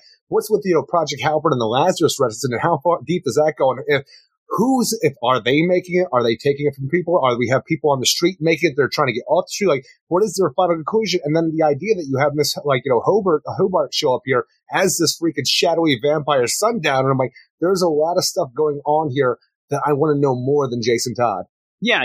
No, like I'm saying, I think that my biggest problem, I could insert any character here instead of Jason Todd, and the story doesn't change at all.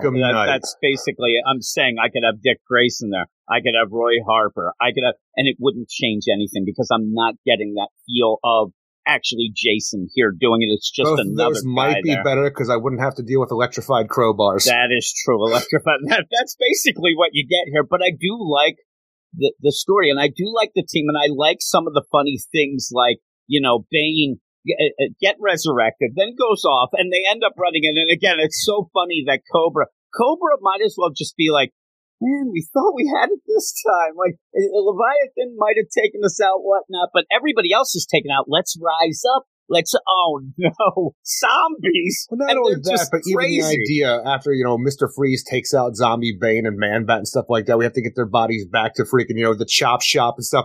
And they're bitching to Jason about oversight. Like, you got to lead these teams. You know how freaking expensive it is to freaking put these bodies back together and the Lazarus Resin to make them okay again. Just the idea that he has to worry about the oversight of that labor hours. It seems like to a degree for what he's doing with his undead team. Like, that's a funny situation. And when you bring in Cobra, of all people, just the idea that this is an organization that I love to see get rocked about. And that's the only thing that I actually like about, Leviathan. It doesn't make any sense that they were taken out from one building during the whole thing, but the idea that they've been rocked so hard to the point where you have zombies and Jason Todd always having big meetings, right? Every them time. Up so bad to the point where it even drags back to the idea that we're there for a person. It's for our new team member, and they show up. There's this room full of Cobra cult members.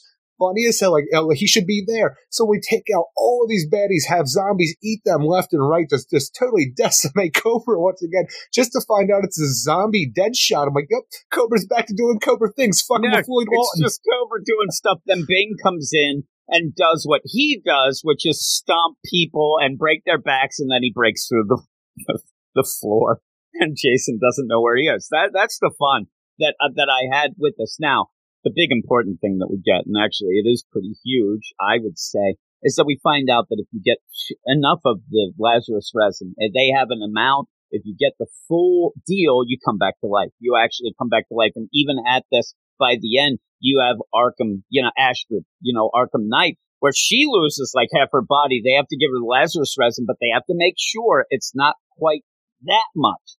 So when Jason sees her, she's still kind of horrifically zombied on the one side on the face, but that is for her to say, listen, I had to get a lot of that Lazarus Resin to get back my legs and stuff like that, but I'm not fully. I look okay now. Ish. I'm going to kind of revert. This is not I'm probably going to try to eat your face again, but also I'm going to try not to, if that makes you feel any better, Jason Todd. But it can be a permanent cure if you take enough, they say, and we'll bring you back to life. Which that was the thing in the solicits leading up to that, which seemed like the idea where when you are a part of the Suicide Squad, you have a brain bomb and you can die, but if you do enough missions, you get enough time taken off your sentence, you do get released back into the public. And it seemed like this, like, we're going to bring a bunch of villains back to life. I just didn't know if it was going to be that or they had some other way to do it. You know what I mean? Like the Lazarus resin, and then they go and do it. But yeah, if you eat a lot of pills, you come back. And at one I point, thought the same thing in my teens, though. man, Mr. Bloom really didn't work out very well for you, did I you? don't know. I might be immortal. I don't know. Luckily, you're still here. That's If I nice. take 10 E-pills, I'm going to be immortal. But even then, I like when Mr. Bloom, and I don't like, me and you hate Mr. Bloom. I mean, we really do. I don't mind him here as the bit of a comedy relief deal. I hate the Mr. Bloom that we got in Heavy Metal. This is Daryl, and I like Daryl enough.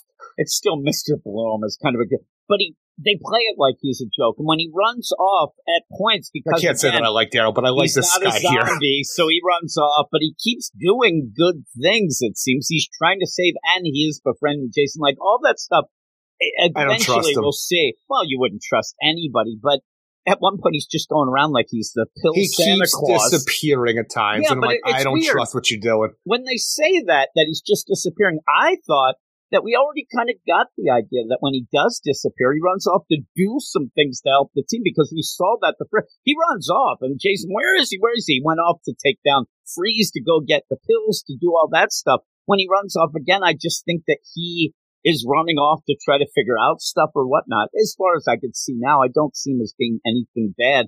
Plus, who's going to work with him? Who's Mr. Bloom? Mr. Bloom? I don't know. Mr. Bloom. Maybe Signal would. Maybe, but you end up, true. You end up where it is funny where they're going, okay, I'm supposed to go to this place where we're going to meet somebody who's going to be our next teammate, things like that. And for some reason, they're freaking putting me with this woman that I met in the chop shop before, was telling me about the idea that she doesn't like the word monster, because everybody can like, why am I just getting paired up with this woman and the rest of my zombie crew to go do this? She's going to be a liability. And we do find out when we're, in between killing Cobra members and doing terrible things, even though it's supposed to be no killing, people are getting ripped apart because we have a team full of zombies. And just the idea that we have this woman here who we'll find out is Sundowner. If you keep her in the light, she is just a regular woman living her regular woman life. You turn the lights off, she is a shadow vampire monster called Sundowner.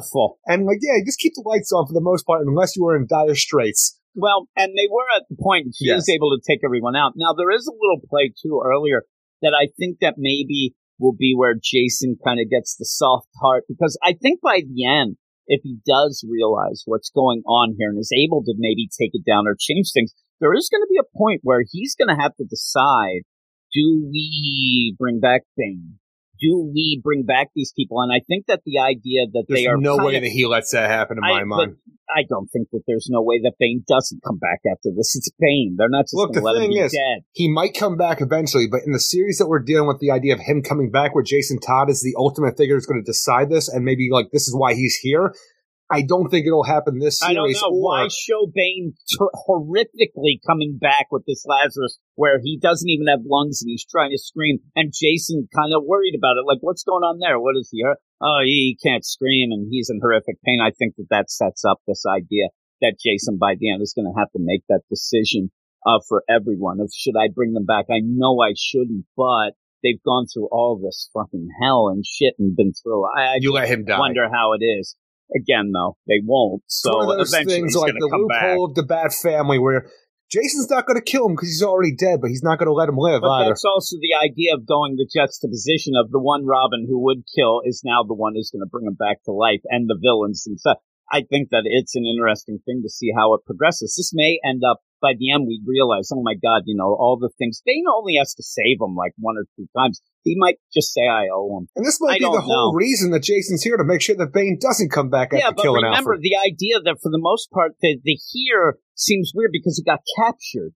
And but he was set up, but then he got caught by the police and then was brought here. But keeps talking about walking out and quitting like he has that choice, but just, decides to stay anyway. I think he has his own mission outside of what the Project Halpern wants him to do. I would think that he does, but the idea, that's why I think we have that gray area of how he got here, officially, when he got arrested and got taken into this. We'll have to see what is going down. But really, if this is another one of those Batman told me to do this things, I'd be like, Batman, I don't listen to you anymore. Like, this is nonsense. But we'll see. Wasn't it Batman who told him not to go after all of this? And yeah, he did that's it anyway? What I'm saying. That's what I don't understand overall is a big plan.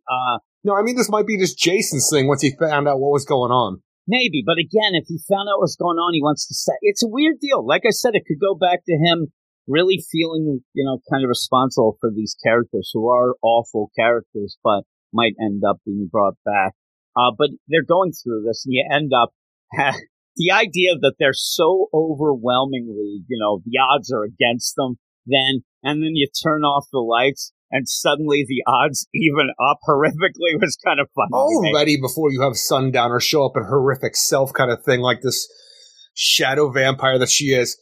You walk into a place, you're overwhelmed. It doesn't matter. You might as well walk in there with your zombie brain and say, we have a Hulk. And even that with the man-bat zombie, you have overwhelming forces, monsters just tearing people apart like they don't give a shit because they don't, because they're zombies. When you add a shadow monster to the mix, there's just no way that the bad guys are winning this one. And even before that, like you said, you get the electrified bad guys. Yeah, you get the electrified crowbars. But to do that, and I think that this is should have been more of a wow moment, actually, where you're electrifying blood, where you're conducting it through the blood to kill the rest of them. But it didn't play out as well as I thought it might to really get that. Holy crap! Speaking that's of crazy. That, I do like last issue. I like Eddie Barrow's art a lot and stuff like that. He is the artist on this book. In the last issue, we had a moment where it seemed like, I'm pretty sure it was some kind of electrifying thing that then exploded. I didn't understand the progression of the action that he was presenting here. And at the beginning of this issue, when Mr. Bloom goes to take out a dying Mr. Freeze, and it looks like, one panel, when he slams Mr. Freeze's head against the wall, and there's just all these pills flying in. I'm like,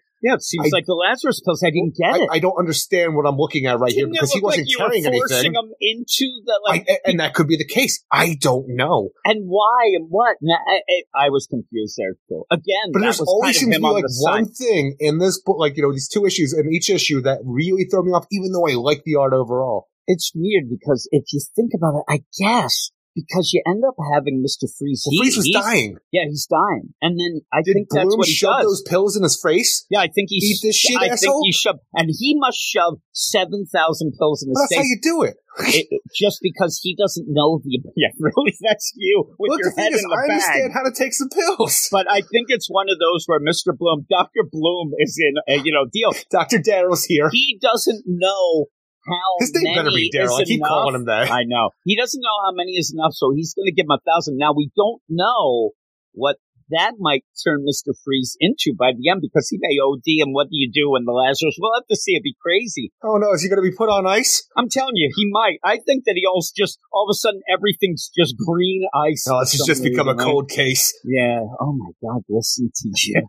I don't even know what to say here, but you end up with all that. Yeah, I think that he was trying to save him.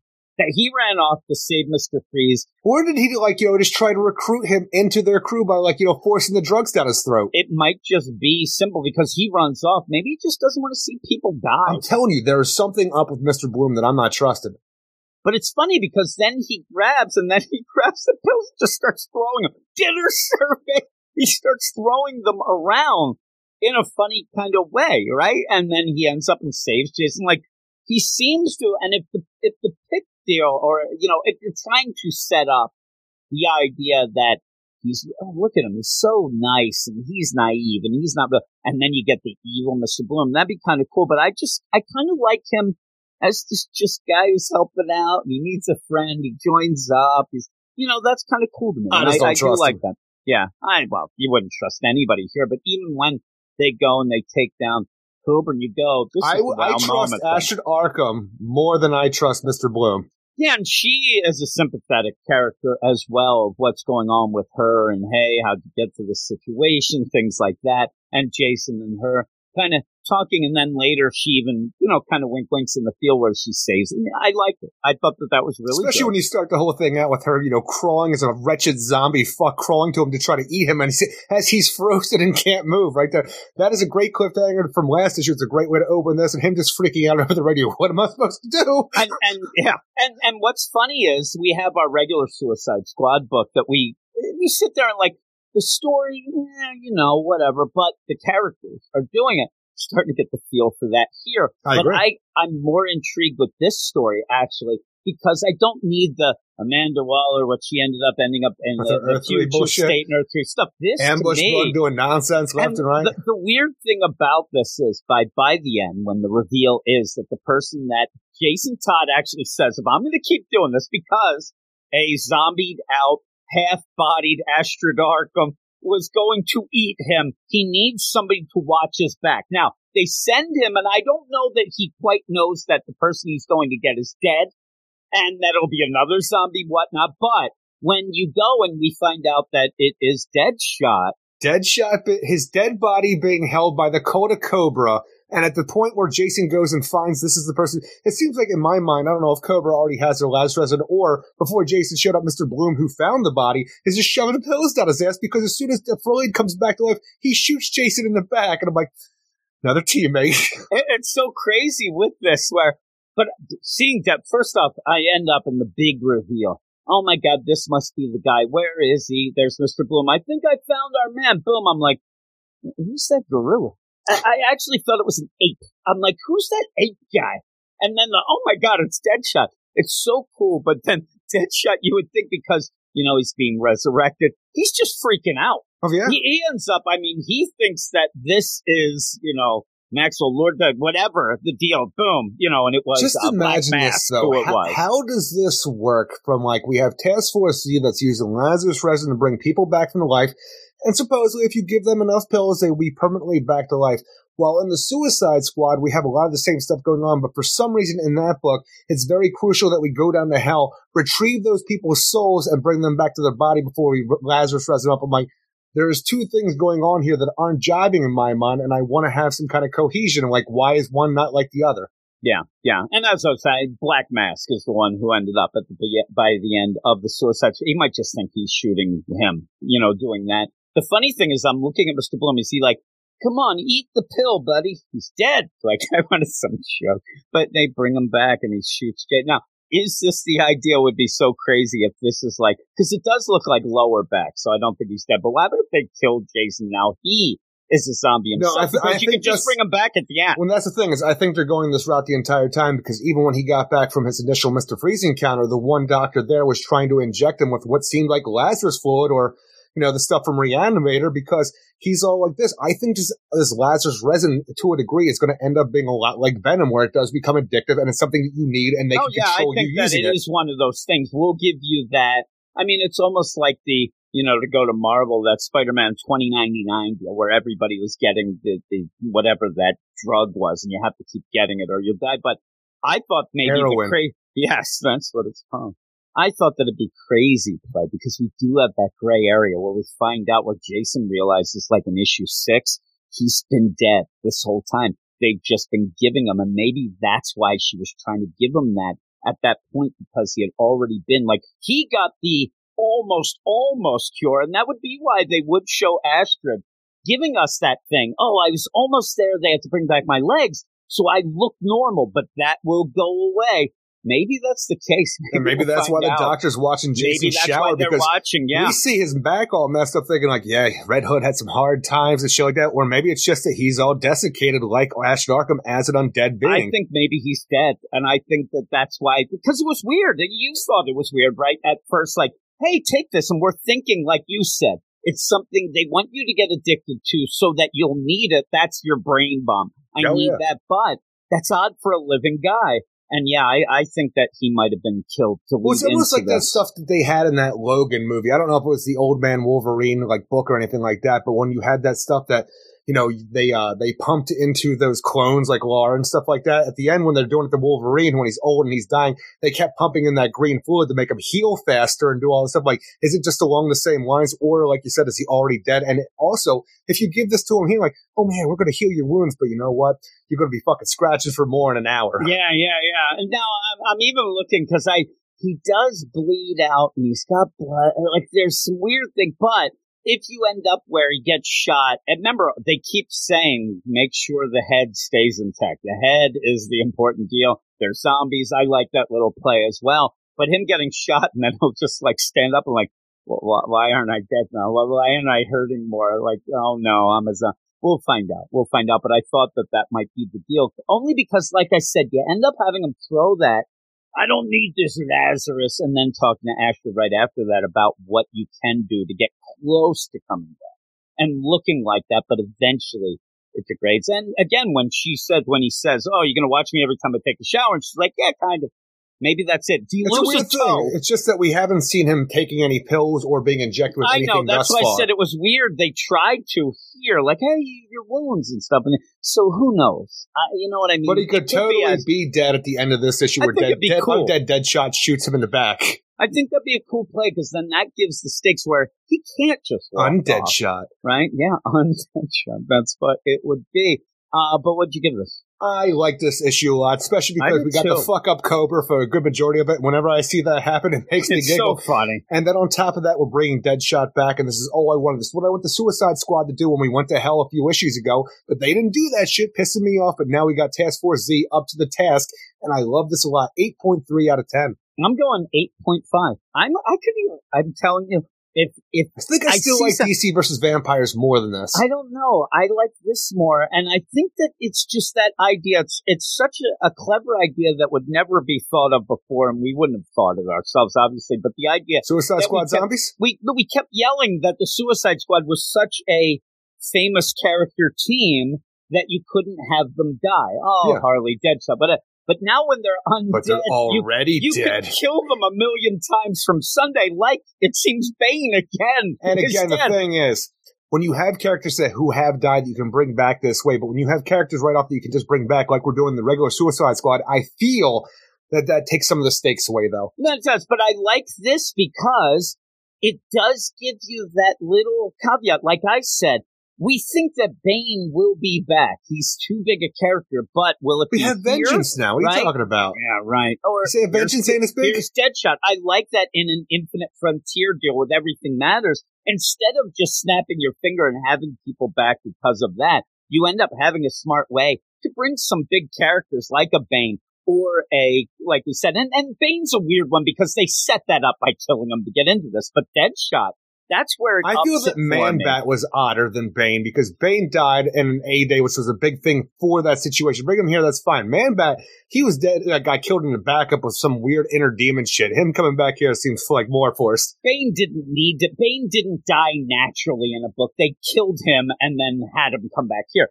Deadshot died beforehand, and Yes. we were upset. And now this is a way to Oh, bring him no. back. And then you Our start thinking, Deadshot. like, who else can you bring back? And that's a cool deal. That's a cool idea of, using, instead of us saying you can't kill the characters, now we're saying you can't, like you said about Bane. Jason wouldn't bring him back. Like, it's a neat twist on the whole deal to kind of fight for your life. He's going to sit there at the end like Comicus and Gladiator, a thumbs up or thumbs down. He's going to put a thumbs down. Bane, he's not bringing Bane's ass back. Well, we'll go then by the Somebody classic. else might after We'll he go leaves, by but the he's not doing it. classic rules. Thumbs down meant good, so you'll end up bringing them back. You agree now? But I'm at an 8.5, and I thought the Thumbs art was down mean really bad? good. Yeah, that Or thumbs up changed being bad? I later. forget. Thumbs up ended up. They changed it up from Roman and Greek times. So if you were classic, Eric, you Mine would be works better saying in my he's mind. okay. Well, it's just like, Look, I'm going to give you the thumbs down. You're not okay. it's so funny. We'll just keep doing this, and I'll play the game of like, hey, what did the doctor say? Were your tests positive? Oh, positive. Oh, thank God. I'm so glad for you.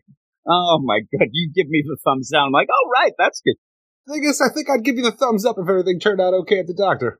No, if that's what you wanted to. Actually, you I think went most people there. would want to. No, you went there to see if you were healthy.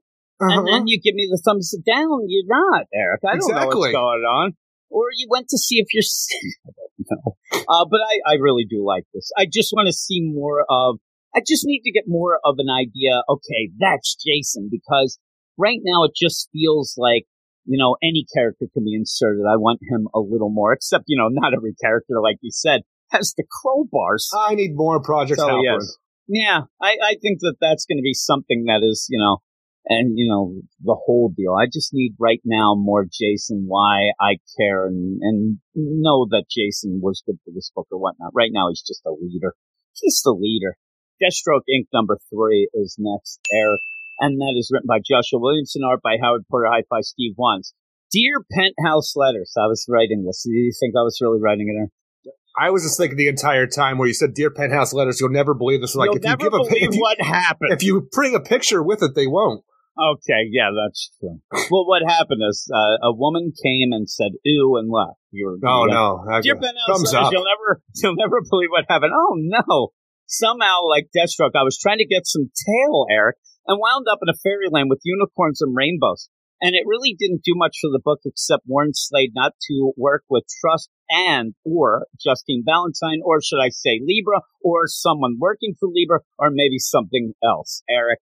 Who knows? Oh, good. Since that's the big mystery by the end of this book, and actually it's the thing that elevates it by the end, because a lot of this was nonsense leading into this, but tying it into something that was, in the past, a big crisis thing with Darkseid has me intrigued, especially because, again, it's Joshua Williamson writing, who's also doing the big things leading to an event. Infinite Frontier and Justice Incarnate, all the big stuff coming up. So that actually is the thing. Now, leading up to that, you're not going to get that much. You're going to continue getting Black Canary not really trusting Trust. You're going to have Hero. He's like, hey, remember what we saw.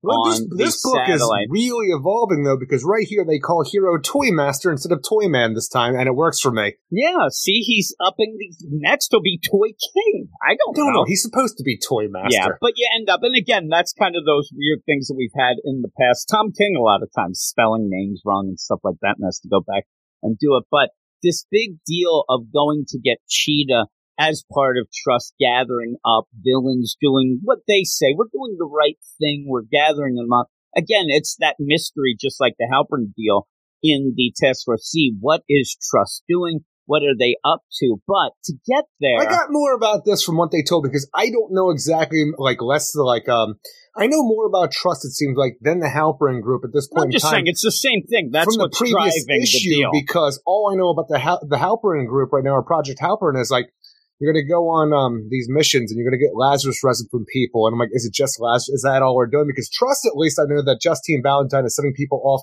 to go bring down supervillains so they can be, given, they have a secret agenda, but essentially put them away into prison. Well, they say that they're handing them over to the authorities. Yes. That ain't the case. I would say that is not anywhere near the case. But they've spelled it out, as I'm saying, with what they're supposed to be doing more than Project Halpern. No, I'm saying Project Halpern, though, the reason why we're not getting more of that, I think, is just because that's, lack of info, and we'll have to go in. Maybe, and this is 3 issues. We only had 2 of that, so we'll see. But I'm saying even with 2 issues of this. Yeah, again, though, the mystery isn't, what they're doing, because they're definitely not handing them over to the authorities. I think they are for some cases, though, because the whole thing with what we saw before was, it seems that when we get these people who are brought in by Black Canary and Deathstroke, now that they seem to be the group that they're sending out for people, is that they want them to work for them, or you get sent to this. And it almost comes off because at the end of this whole thing, where we have a big reveal where Justine Valentine, the head of Trust, has a Libra costume in her office and stuff like that. Libra, before his original name being Justin Valentine, the character who's all about checks and balances. His whole thing was putting together the secret society of supervillains before. And that's all I think they're doing again. And it's the thing is, though, but they're having superheroes, to a degree with Deathstroke, going and do this, because before Justin Valentine, the Libra, he would go out and try to put this group together by telling them, I can give you everything you want. That's what led to Martian Manhunter getting killed and so on and so forth with different things, by meeting these different villains and saying, I can give you the moon and back.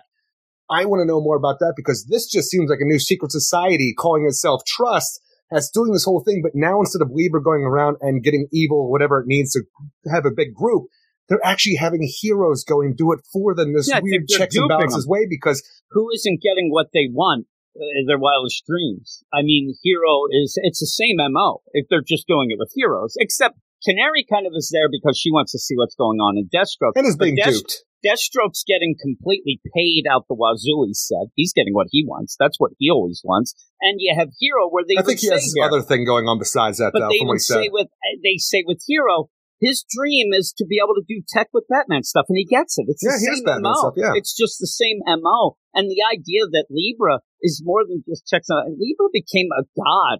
Well, yeah, Libra wasn't like a new god, an embodiment of anti-life. The anti-life embodied, and the idea of, hey, and actually says, when the heroes win this time, which they always do, we'll be here to keep the balance in the multiverse. That really plays out a lot with what Darkseid was going around and gathering up villains during the Infinite Frontier, saying, hey, you guys always end up getting duped. The heroes win. They never remember anything of the war, and your planets are getting... And I think that that's what they're doing here. The idea that we're going to wait, we're going to see when this battle goes on, this big battle, and then we'll be there to swoop in and be able to take over and make sure that there is balance. Such a weird idea, though, because with all of Final Crisis, which I'm not a fan of overall, like there's some cool ideas here and there. It's just Grant Morrison went full Grant Morrison with the ideas of, the avatars of the new gods and stuff like that, where you had Boss Darkseid and stuff like that. I never really got behind it.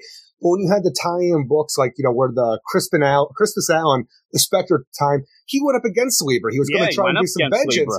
And the thing is, he wasn't able to pull out his real name because, if you want to go with the idea that he's ascended to new god status, where he is no longer Justin Ballantyne and is something new, it just seems weird that you'd have the Juliet Ballantyne here as is it a sister that was never talked about before? Is it a remade version of Justin Ballantyne who was ascended his name? Is he the anti-Wonder Woman now? Because like her, she ascended through death metal to become an old god, and now and before that, Justin had ascended and became a new god. Are these is this the counterbalance to what Wonder Woman was doing after post-death metal? I don't know, but it's a kind of a cool thing. I just don't know if this is the same character because Dr. Sivana allowed Lex Luthor killed Libra to a degree, but Dr. Sivana didn't believe that he was actually dead. So we actually have no idea what happened to Libra at the end of Final Crisis. And is this a whole idea which was rebooted anyway? This exactly. is the thing. And though, when Everything Matters happens, this is where I think that this is real cool and interesting with the idea of, we talked about it. How do some of the villains come back? How do they go? And how do we do that? And maybe this will be explained in a way that actually is a big Infinite Frontier thing of when everything matters, what does that mean to some characters and how they come back? The thing that gets me, and I'm saying... Apparently it didn't do anything for the Human Flame in that Black Mana book. No, when I read this, there's a weird little tell that I don't know if it's a tell because it can be said this way, but now when people are worried about stuff, when you end up having Canary looking in, and I mean... Juliet, what are you doing? You told me that, this is so much of the villain's exposition to then have, hey, by the way, I got to show you this while she's watching. Now, again, maybe she knows. She was with Hero right before this saying, hey, you can't sleep around, whatever. Maybe this is a play where but when you end up having Canary say Libra, but they were the leader, and it wasn't, but he was the leader. And I know that you can say they, when she looks in, she says Libra, but they were the leader of and I'm wondering if it's because the play is going to be that now you end up having maybe maybe even a trans version of, I don't know, the is a weird thing where it did throw me off too, because then is the idea with is it they because of that idea, or is it they or based off the scales of Libra where there's always one and the other? Is it the idea that Justin was maybe going for the whole new god, all hail Darkseid embodiment anti-life, where Juliet, you think she's up to no good because of all this stuff, and obviously it feels like that, because even Cheetah, when she's pulled out of her whole freaking Cheetah-verse, where by Deathstroke, you don't know what trust is, let me tell you if you let me go, but maybe she is the other side, the yin to the yang kind of thing. That's what almost like a Janice. Brother, exactly. While her brother might be all hail Darkseid, all anti-life, she might be pro-life. And we might find out that this is a dupe, that she actually isn't bad. Like we said, that's what I'm interested. But the idea where, I mean, Libra, but they were used to do this, that, and that. Okay, the scales, but she says Libra, but they were the leader of and you're going to get, the societies and stuff like that. And it just threw me, just the pronoun that it's almost like Joshua Williamson knows what's coming and wants to be very careful of the pronouns that he uses at the point. But you could just say they in it. It's just something that the thing is, it could just be Black Canary just uses they as pronouns. I don't know. It could be like, oh man, the Eagles, man, they did this. I don't know. It just threw me off a little. No, I agree. Almost being a tell, maybe. Yeah, me too. But other than that, you do have all this going on. And the stuff in this fantasy land, it was nothing. It really was nothing. It was the idea of Deathstroke going inside of Queen of Fables storybook that Cheetah has paid the Queen of Fables to make for her, a way to escape what happened to Legion of Doom and stuff like that. The reason why Trust wants to bring her in, she needs to serve justice for her place in the Legion of Doom previously. So when you have Slade go into this magical storybook that somehow he takes the pages and waits to chop them up until the last minute, I don't know how that works, but when he goes in and dressed as the Knight Slade riding a unicorn and killing cat people left and right with a giant sword, I'm like, this, you really, with everything that you showed me by the end of this issue, tying Trust in the Libra and the Final Crisis in general, which I'm not a fan of, but I appreciate that we're doing some, what feels like big stuff here. Do not make this the issue. We can fuck off with the whole goddamn Cheetah-verse and Slade being a freaking shining knight. I don't need all this magical nonsense. No, it almost feels like a book that has to have the obligatory It doesn't fight know what it scene, is. But this is worse, right? Because this is a book now with that. Luckily, by the end, that Libra does elevate in my mind that whole mystery, even the part where, and I think she's using a metaphor type deal, but Hero's like, hey, there's that picture of your mom again. Yeah, the paint's pretty fresh. Like, it's a dupe. No, that's the thing, is I don't think it's a metaphor. I think it's right on the face that I was brought in thinking that my mother used to work for Trust, but this whole this paint is still fresh where they just made this painting. Yeah, I don't think that the paint's that fresh. They've been there enough for paint to dry, and I think it's a metaphor. The idea, but it's still idea. The like, idea of this stuff, that's the metaphor. It's not really a metaphor in my mind. It's just it's there. A metaphor fresh of paint. saying it's fresh paint. If it's literal, not a metaphor. If it's literal, then she's actually going to touch it, and the paint's going to go up because it's still wet. This is a deal with her kind of going and saying that. And the idea also that it was a painting. Why would you trust a fucking painting anyway? It's not a photograph or anything. What? Don't trust the photograph either, Jim. Well, seriously though, a painting? I could commission somebody to have a painting with me and the Beatles right now. I think you should. It doesn't make it. The paint's fresh. Oh my. But yeah, with all that going on, I do like that part. The stuff with Slade, I'm telling you, it's so nothing. It's so nothing as you go. And I was getting irritated by it. But then by the end, I'm like, all right, that's the stuff we want. That's the stuff that we'll go forward with. And even then, when Black Canary Dinah can finally get a hold of Barbara and say, listen, they got some big shit going on here. I don't understand. They're like, no. The mission is to find out what Deathstroke's doing. Deathstroke. As Deathstroke's right behind her, about to decapitate her, it looks like. So well, that's the thing is, because Slade destroyed her fairy tale universe and was supposed to bring her back to Trust because that was their initial mission, bring Cheetah back. But like Black Canary brought back the Queen of Fables while Slade went and played Fairyland and Cheetah World. So eventually when he does defeat the whole Storyland and then comes out, he's supposed to bring it back. And Cheetah's like, Trust, Juliet Valentine sent you. What did they promise you? What are you talking about? Do you have any idea who they really are? Why and then she starts, and that's the thing is, you judge me, you wanted an escape to find a new life. And when you was, and then you want the same. Look at you playing hero. You want it so badly that you bought into Trust fantasy. They are playing you, Slade Wilson. And the whole idea is like, if you let me go, I will tell you who Trust really is. So at the end, when Black Canary is eavesdropping in on Juliet Valentine and finding out about the labor and stuff like that, and then Slade is behind her sword drawn, is it that he is there to freaking protect Trust as it is, or is it just a simple cliffhanger? Like, do you think he brought Cheetah in and didn't find out about it, or do you think that he let Cheetah go and he knows the truth about Trust? And if he did bring Cheetah, didn't bring her back and found out, I mean, I would think that he's there to maybe even, this will be like, watch out! And ends up grabbing Dinah and saves her. But we'll see. Or is it just one of those weird situations where he has a helicopter that he's supposed to be bringing Cheetah back in, where Dinah is hanging out outside of Juliet Valentine's, office? Is that right across from the helipad? Maybe. I'm telling you. And that's why Slade's just there. I think it's a coincidence. I think it is just kind of a dupe of a cliffhanger. Yeah. Because the idea, I do think that in this, I think that Slade's probably working 17 different angles, but I think they're continuing on with the Slade. That's I think that there has bad. I would have to think so, since the book is called Deathstroke Inc. Well, yeah, but even so, you could end up that he's bad and he joins What a terrible title of this book. I so know far. it is. It's basically like the Joker. It's not this. You end up though with that where I'm intrigued. Also, when you start talking, it's funny when you start talking about Deathstroke, good, bad.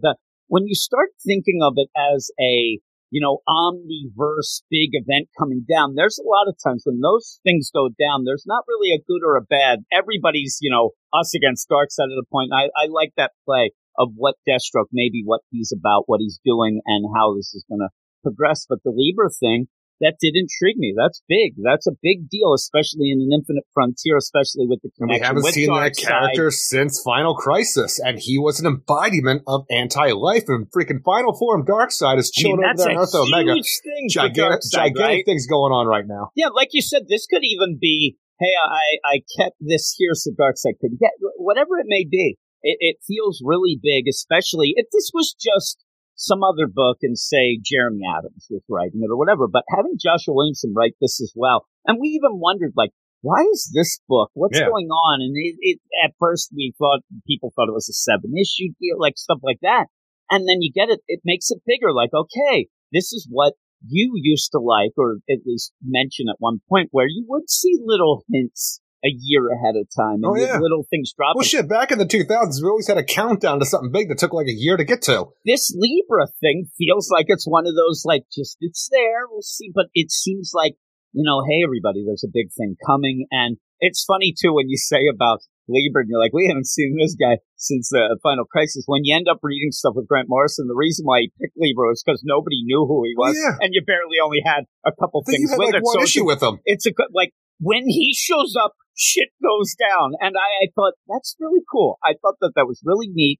I'm not going to say that right away. I'm just wondering the whole idea of, like, let's say that, like, we're going to play devil's advocate here with different ideas that Juliet Valentine is just another version of Libra taking up the mantle of, let's just say, her brother or something along those lines. Who knows? So, and, or if, maybe he got a sex change. I don't know. But does he still have the whole thing where he can take half of a superhero's powers into himself? That's the thing. And I'm glad you said that. I don't have any notes. We barely have notes there. What are we, intelligent? The idea of that then, that also, is that why they're collecting these villains? There you go. It's a power source. It's huge. Now you're Peter Petrelli in the first season of Heroes, just collecting or Sylar. In my mind, you get half of Cheetah's powers. You wait 3 days, get the other half. You see how it works there. That's not how it works. It doesn't work that way. But it's a cool deal. Just don't burn yourself out. Or maybe Libra in this new form is like maybe they don't have the whole ascension aspect to them in a world where everything matters or is remade, and they're trying to get back the power thing that they had before that ascended them to become a new godhood. Exactly. It's big. I mean, I don't know what it means yet. There's a lot that could be nonsense. It might not be, but the idea, and I'm so glad you brought up the idea of the powers, because boy, if you make that connection, you make that connection, you end up like, is that what they're doing? Because we don't see they capture, we don't see them then. Like, what is going on? Are we going to find out that Slade and Dinah get into this prison where you have half depowered characters all in dungeons and stuff where they think they're doing the right thing, and we find it could be that. That's big. That's huge. And I thought that was a really, really cool And even if you take it to the other end, where you have a character that is the other side of the scale, then her brother or whoever, the original Libra might have been, let's say he's still dead or whatever thing, where you are doing these terrible things for the greater good. Do the other heroes have to take you down because the greater good isn't something like the way you're getting about it? The ends don't justify the means, so they actually have to take you down for being, like, trying to bring peace to the multiverse or omniverse, and they say you can't do it this certain way. That's the craziest deal. This could be, like we're saying, is Juliet good, bad? What's she doing? What's she trying to bring back? But again, when you're talking about a crisis with Darkseid, you sometimes might get into that Lex Luthor thing of everybody thinks I'm evil, but my plan is the hero. Right one to go, and the right one is that. So she may... #Super Lex for life. Is she the hero in her own story because she knows? But the weird thing about it, two things that are weird about all this, now I'm excited.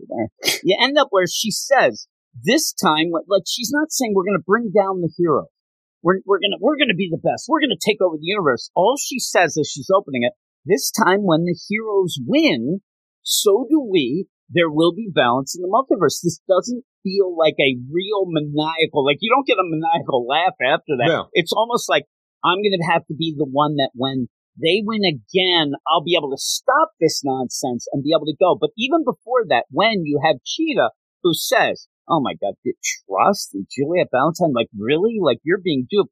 She doesn't seem like she's like, no, don't take me that, like, you know what I mean? Like, you know that really bad things might happen to you yourself. Maybe you're right. Maybe it's as simple as them just sending him off to Bel Rev or something. That would be the norm. They'd be used to that. But she doesn't feel like she's like, oh my God, Slade, I'll do anything. I can't go there. So I wonder how that is and what's not, what's going on, what isn't. Just as long as when we do this, it doesn't get all convoluted with tie-ins and stuff like Final Crisis did, where all of a sudden, you have tie-ins with the crime Bible and the freaking, No, we don't Montoya need being that. the prophet for the freaking, the end of times, No. and then you make Vandal Savage and the Cane and different things like that. And like, I don't need all of that on top of this because this enough is fine as it is. Yeah, it is. I just think that this is another one of those stepping stones to what we will get. I think Omni Crisis. Are you down with that? Omni I've heard Crisis. I was thinking about what they would do for like, Omniversal. Now that doesn't The work. thing is, we haven't had a proper crisis since Final because we've had a Flashpoint. We've had Metal. But I'm saying that was before Final Crisis. But the whole thing is like you've had a bunch of crisis situations, but not a proper crisis name. And even with that, though, I still think we should wait a little while because even though we haven't had a crisis name, we've had crisis level events pretty recently, and I don't want anytime soon. Seriously, I don't know. I'm looking at that Justice League thing to tie it all around. I think we need a reset. These other things you're saying, we just had a reset. No, we didn't. You think Death Metal was a reset? All we did was no, it wasn't. We ended up continuing the Batman. Every book continued almost the same. I'm saying the thing is, when you say reset, then you just made a complete new 52 reset. I'm talking about we need to get away from that because that's what so. While the sales were good, it was a convoluted mess. And I'm that's not why saying sales. No, I'm saying that it was a convoluted mess that we then had to have two freaking a mini soft reboot and then another reboot to get back to what we had previously. Those reboots weren't to get back. That was because sales were down again. I need something that doesn't have to do with, okay, sales are down, let's just do something stupid. When they had the Crisis on Infinite Earths, they said, Marv Wolfman said, listen, this shit is a fucking mess. Everybody's writing what the fuck they want. Nobody knows what's what. That took Nobody like 60 years to get there. But I'm saying we're already there. It didn't take that long. We say every week, what is this? Is this in continuity? Is this? That doesn't make sense. Why isn't that guy playing with things? Everything is a mess. Nobody knows what's going on now, and people are avoiding shit because of it. And if you don't think they are, the sales we had are that way in 52 down as well. Yeah, but I'm saying, after 4 or 5 years, but that's not the case. No, right away with Action Comics saying that Superman died and different things like that, but he didn't. People loved it. And the thing is, you were concerned with that. A lot of people. And then when we got DCYOU, Rebirth wasn't because they needed to fix things. Rebirth was they wanted to get this slogan out and get people to buy shit. They didn't really change anything. Rebirth only brought back Wally. And then, okay, not really anything else. And Dinah and Green Arrow back together.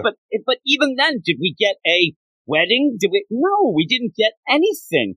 They just were promising stuff. That was an apology, though. But they didn't. They even said, we think that we're together. But yeah, before the But that didn't work out either, though. I'm saying you don't do it again. Well, they would have known. I'm saying that Rebirth was just to try to say, hey, everybody, we're going to go back to the great old stories, whatever, and then we didn't. And then people got mad again. So then they go, okay, Death Metal. This is a wreck. Nobody knows what's going on in any of these books. Half of them are leading to Future State years ahead of stuff like that. They're going to have to do something or just say there's no continuity. Don't worry about it. And we get story over continuity then. Because a lot of these books don't make sense even amongst themselves. You can just, spell it out better. Yeah, well, that's how. But I think at this point, to spell out every book, we thought Death Metal was actually going to be the end, and it would spell out. We have more problems now with continuity and what things are going and how things are. I mean, you have a Jace Fox who probably shouldn't even be around for 5 more years. He's right involved, and I just think I'm all fine with that. They're just doing weird Future State stuff, which is the main problem right now. For coming out of Death Metal, though, I have a clear explanation of where we were, as opposed to like how Parallax can happen when Superman didn't die before and stuff like that coming into the New 52. Yeah, but now basically they just said everything happened. I mean, It wasn't really spelled out, and most of the books just continued from before. I'm just back to where I was before Flashpoint with, where we were post-crisis. No, I'm telling you, if things go as it is, I think that there's some big problems. They have to do something, even if it is something just for sales, because most of the books are at their lowest point they've been in decades, and people just aren't into it. And the only way, I think, is to reset and just go with a clear-cut deal for everybody, every editor, every writer.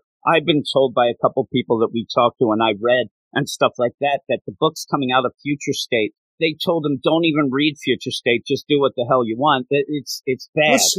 Which is kind of fine because the way that it was initially set up, those weren't going to happen for years down the line. But then they did. I know. Now they're doing it. It's weird. I think that most people are confused. Everybody in the Slack every week, it's just people wondering what's going on and what book is this and how does this tie into that.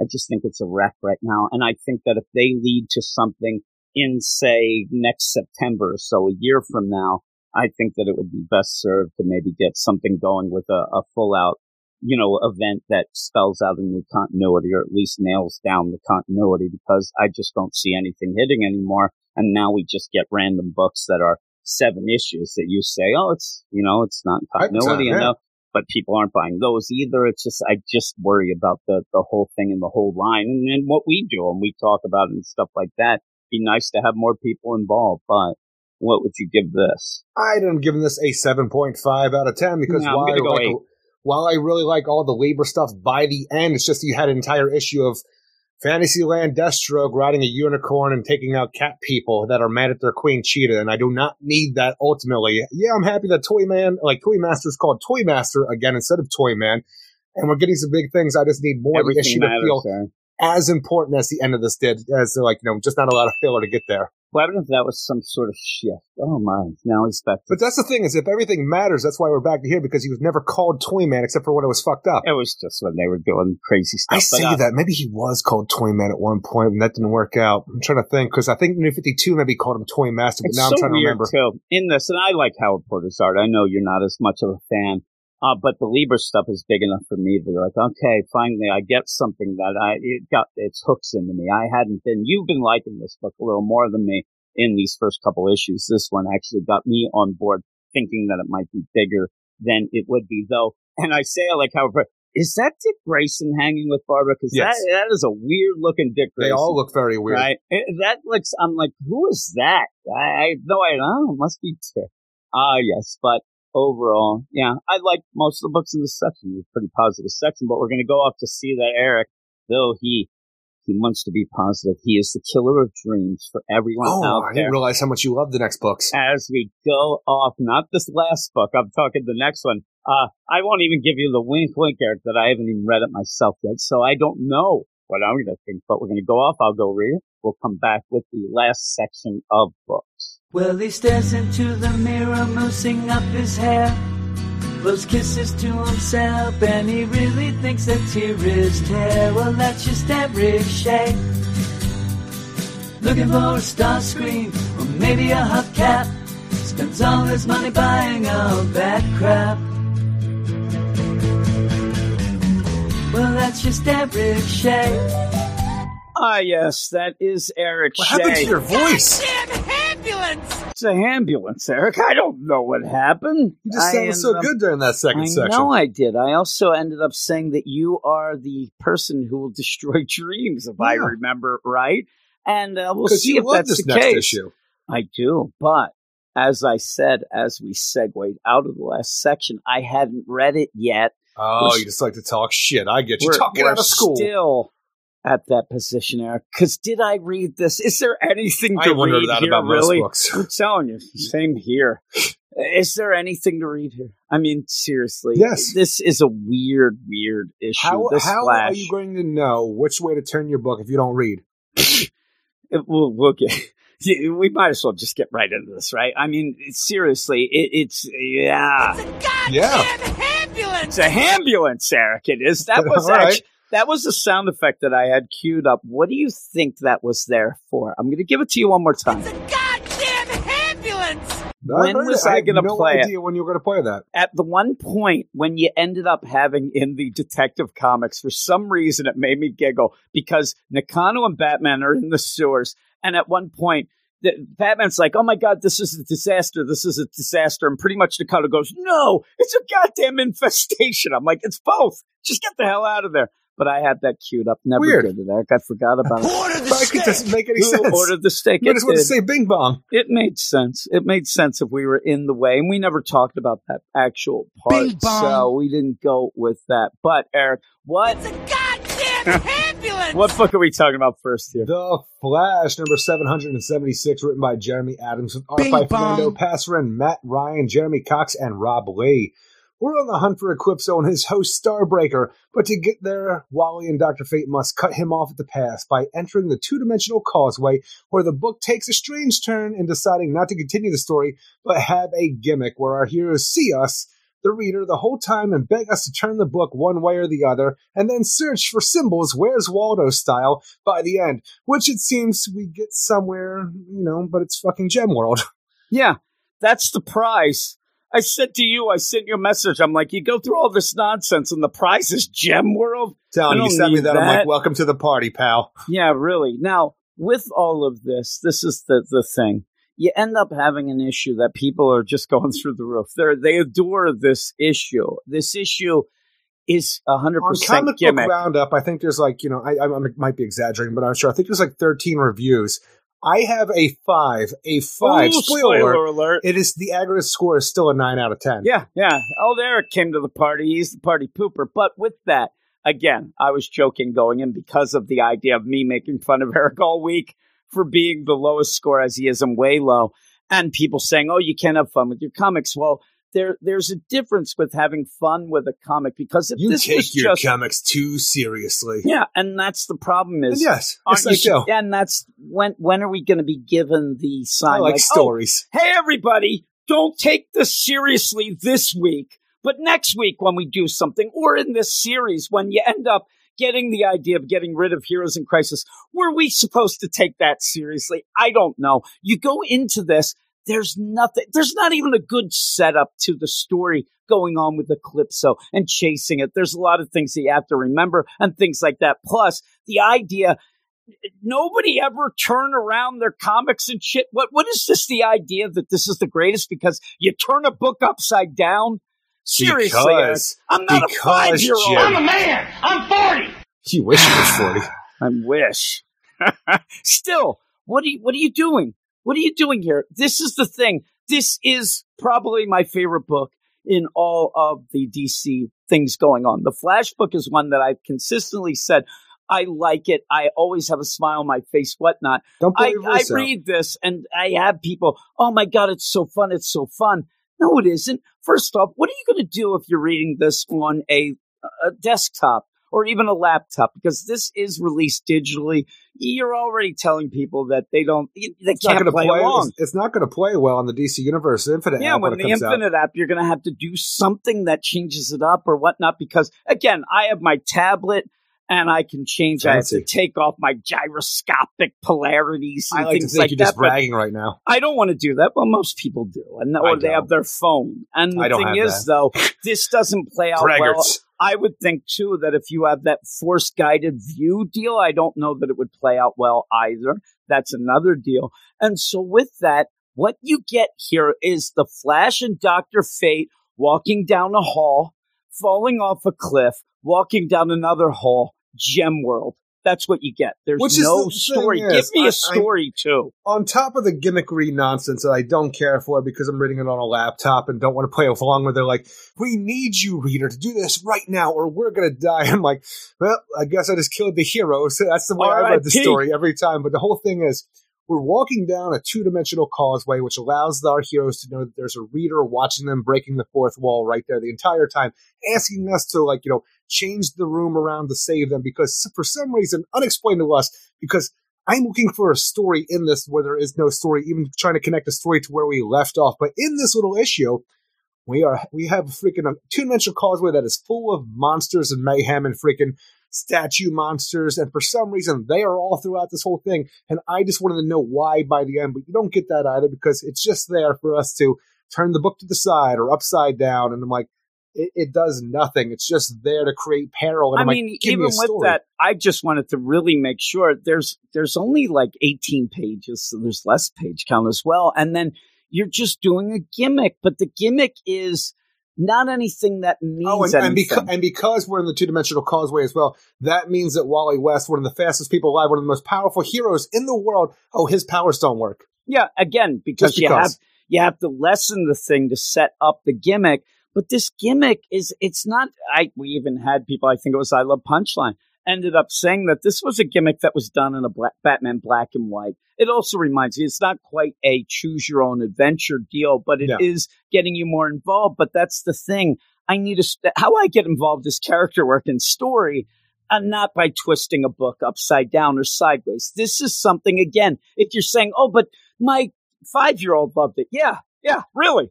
Simple Jim over there likes it. He's there turning things around and stuff. I needed a story, and there was nothing here. And pretty much we're done talking about it because there's nothing of substance here just to get to Gem World. It's almost as if, you're pretty much putting up the red flag. I have nothing for you. Well, that's one of those things, Jim, because I read this issue, and they tell you in that Batman movie back in the Nolan era of Batman, the Dark Knight era, that either you die a hero or you live long enough to see yourself become a bad guy. And in this whole issue where the fates of some of my favorite heroes, including Dr. Fate, they were left in my hands, and I chose to become the bad guy, and I killed my heroes because I did not move the two-dimensional causeway the way they needed, and I just closed my laptop and said, you know what?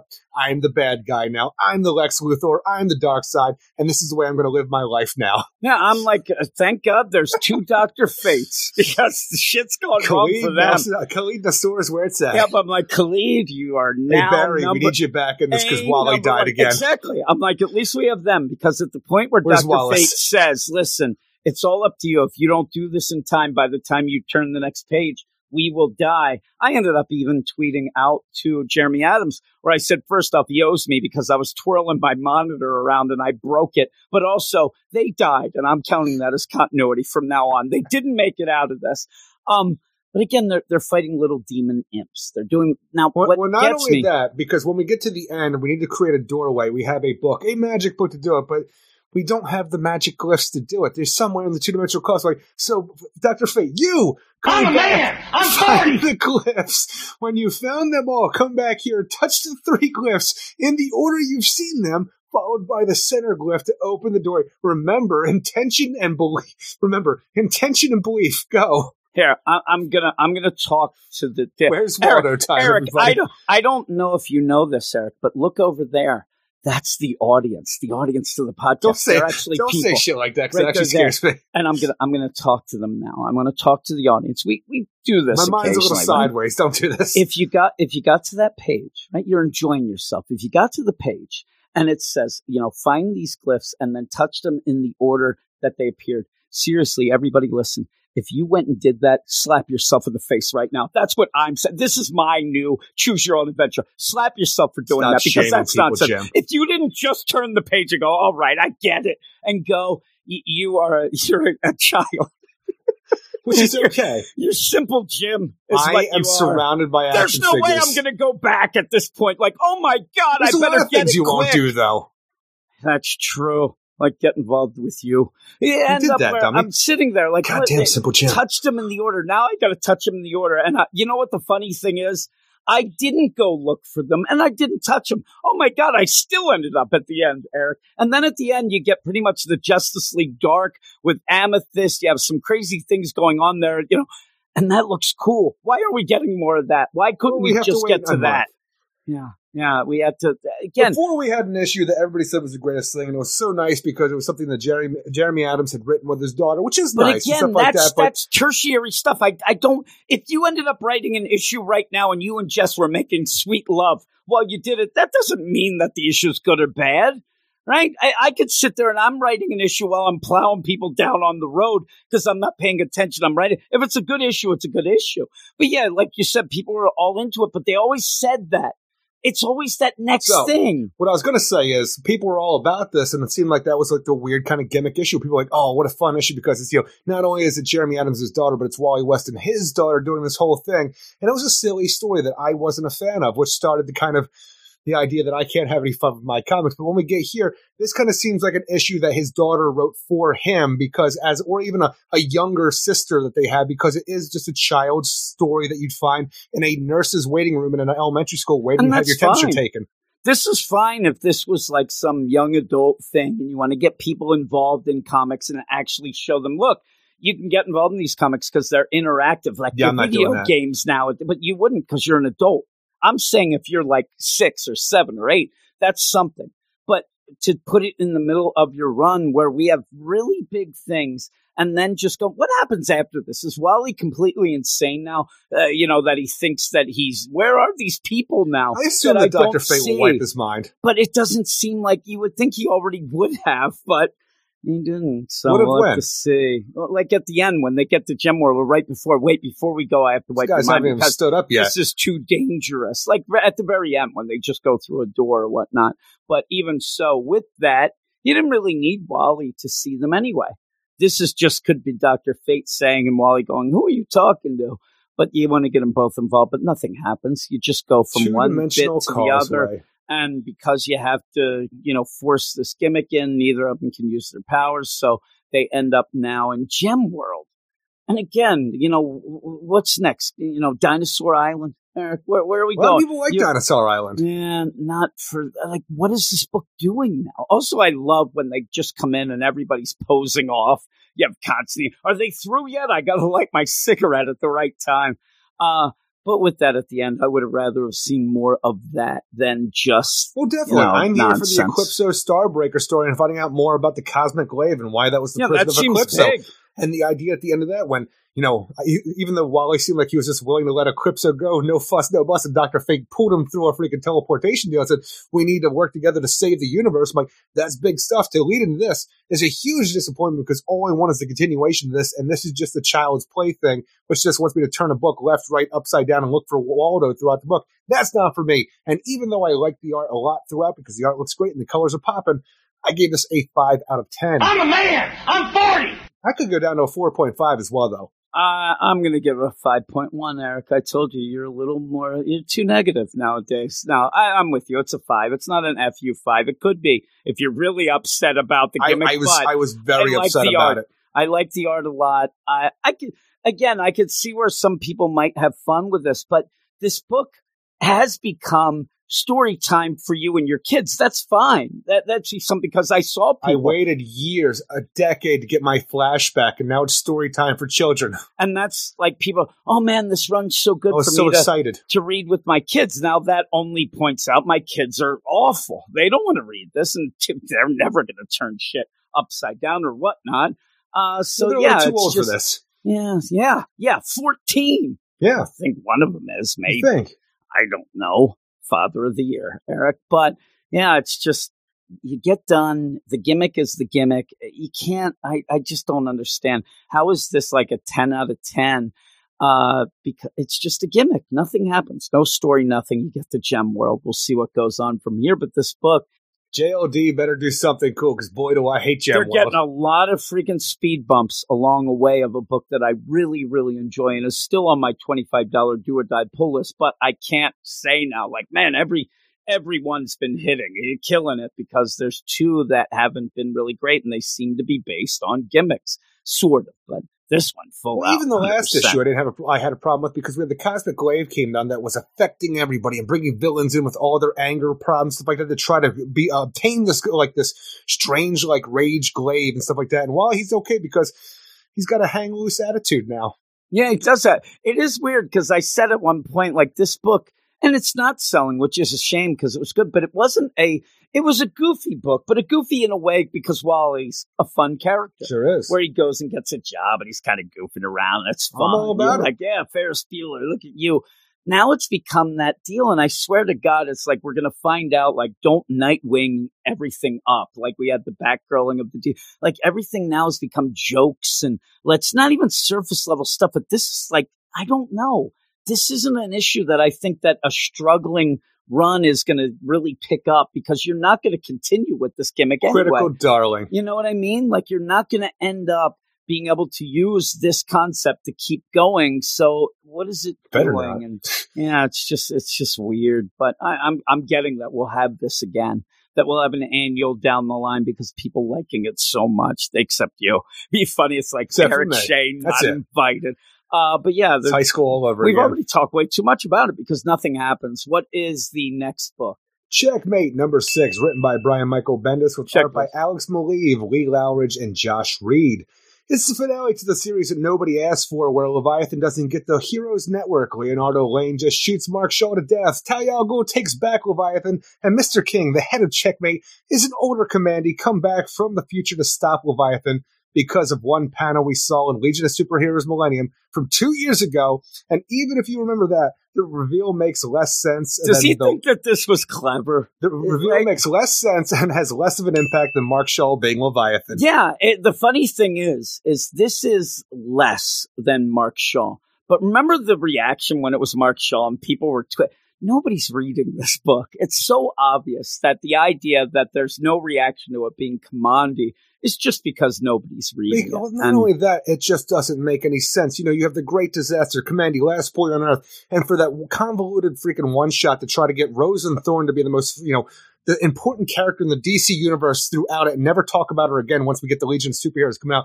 We saw Kamandi see one freaking headquarters, one like futuristic building with the Leviathan logo on it, which leads to this. For some reason, when we get to the end of the story, I'm like, hey, who are you, Mr. King? You never told us. And then Amanda Waller shows up. She just shows up. You don't know. It's Kamandi. He came back from the future. Then there's Steve Trevor. It's like, well, I knew that, but how did you know that? And we never find out. We have a Kamandi who is an older Kamandi from the future who's come back in time to stop possibly the Great Disaster, which was possibly created by Leviathan. It seems to be saying that this great character that he ended up... Now, does that mean now that the Great Disaster is averted? And or did he make it more because there's somebody more ruthless than Mark Shaw in charge? That, you have baby Hitler situation. I'm wondering if this is going to be something, because the thing that would be affected by that would be the Legion of Superheroes, which he is going to be doing coming up, Legion versus Justice League. And I wonder if that's going to be the impetus to start this out, that there's something, because why would the Justice League go against the Legion anyway? It's kind of a weird deal. So, you wouldn't think that they'd be something that you'd fight together. So maybe that's a setup. Maybe that book has something to do with the Great Disaster being I don't know. But even with that, let's just say that I have no idea how Kamandi travels back in time. And then let's say we get to that point. He has traveled back in time. How do we have an older Kamandi who then can teleport our team and him from Thailand to the basement of the Hall of Justice because it was convenient last issue? There's a lot of things. It almost seems like what you have Brian Michael Bendis think that any character in the future can end up being Booster Gold, because he can do this, that, and the other thing, and that means teleporting, time That's travel. The thing I don't want to put the Great Disaster in our main timeline because it was always an Elseworld type of situation. You have the Great Disaster. It is a ripoff of Planet of the Apes. You do that on somewhere else. It doesn't work in a regular timeline. He even tried to push it in with the, Millennium Book and stuff like that going forward with it, where they did go through it, but nobody cares about that. And Kamandi being this, it's so weird. I said to you that, and my voice maybe isn't the greatest, but I want to read the blurb at the beginning of this book, and we'll decide we'll decide, because it's more of a mission statement than a catch up. That's what makes me laugh, and I haven't really read it. It's nonsense, so I decide to read it this time to see what it's all about. And it says: the arrow, the question, the hunter, the colonel, the bones, the truth, the wild card, and the king. Who are the new checkmate? Leviathan has arrived. They have a country. They have followers and agents all over the world. But what are they following? What is the secret behind Leviathan's power? How are they growing so fast? The only ones left to infiltrate the growing beast are the all-new Checkmate, a collection of the most dangerous spy masters that have teamed up to take back the world that was ripped from us, ripped from under all of us. None of that happens. So none of that happens. That is what he put as the mission statement. At what point did we have Checkmate infiltrate Leviathan to take them down from the inside out? And maybe you could say that's what Talia al Ghul did, even though she was a triple agent. Yeah, that's the problem and have we found out the secret behind their power? Are we seeing how they're growing so fast? No. I mean, this is what you put at the beginning of the issue to try to explain, like, this is what this book is about. This is it never did any of this. None of this makes sense in a Checkmate situation. It's just called Checkmate, and he used that name because he thought it was cool. He didn't know what that was, and he just made his own thing, and it doesn't make any sense for this. But when you have this, you have Talia al Ghul, Sarah. The question, just out of nowhere. That's all it is. The question. It only has a title that goes with his name. But the idea that you have Talia al Ghul showing her true face this time, and we spend issues, a lot of the beginning of this issue, where our hero's just trying to fight back until Talia just kind of buggers off, and we don't do anything with it because she just shows up at the end, sitting on the throne like she's been working with Dr. Nakano, the Guardian, everybody else behind the scenes in Leviathan Island, or Leviathan Nation now of Markovia, saying, you know what, that Mark Shaw, he is pretty cool, but It's kind of distracted, right? He's not really the leader we should really be having. Yeah, he's not the Gould, guy we need. You know what? We should bring you in. And when Mark Shaw finally confronts the Snowman's ticket that he's been so obsessed with for the last day and a half of, and when he finds out it's Leonardo Lane, the spy master Sam Lane's a strange son that he's made to take down anything that ever comes around like a Leviathan, well, he's going to go full bore. Oh shit. What's that? Well, he just turned up. Leonardo Lane just shoots Mark Shaw to death right there. And I tell you, I had no idea what was going on because we have a force field situation around Mark Shaw. But I'm guessing that we have people back at Leviathan Island that kind of turn it off, like maybe flicker the lights a little bit while it's going to the power. Because all of a sudden, we just have Leonardo Lane shoot him to death and he's dead. I'm like, did that really just happen? Yeah. And again, you go through all this, and the funniest thing is not the commodity reveal. It's the idea that Mark Shaw, this big thing that we've been dealing with all along, he just gets killed. Now, as soon as he confronts the Damon Rose and like the whole, and even the idea that this motherfucker has 3 names to it, Leonardo Lane, up to the Damon Rose, and what Mark Shaw calls him, the Snowman's ticket, the secret weapon that Sam Lane had to go against him that maybe makes sense to someone out there. I don't know. He's just dead. He was shot to death right there. And I'm like, maybe this is the problem because you didn't expect someone just to shoot your ass. Yeah, really.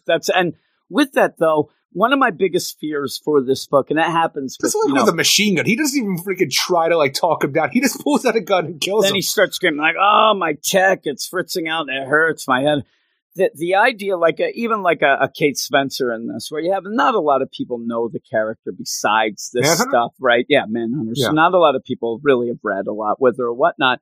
And even if you have a character like a Green Arrow that they have whatnot, I'm just afraid that at some point somebody's going to use this book to base their characters off of that. They think that these characters all sound ridiculous. Nobody has their own unique flavor to it. It's just yelling, and you have Kate Spencer doing trash talk and stuff, and it just played off weird, Talia. And I just worry, like we had with like a Philip Kennedy Johnson who ended up going with the Warzoons and stuff like that, that some newer writer's going to come in, and this is what they're going to base some characters off of and whatnot. It just throws me off because throughout all this, the characters and this story is garbage, and there's nothing even going on here. You have to realize that we've gone and done all these things. We've taken down all of these spy agencies. We've taken over a country. We've taken all the greatest minds into our freaking fold. We are Leviathan. We are the future.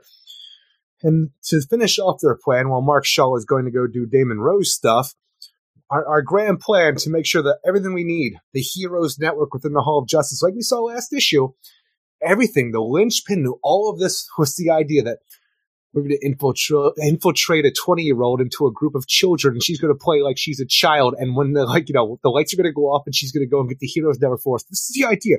You have a 20-year-old woman trying to act like she's fucking 10 years 5, old, 6, yeah, something. Yeah, I'm a man. I'm 40. I think, and then sneak away. And I think that might be the biggest problem is that you don't think things through, Leviathan.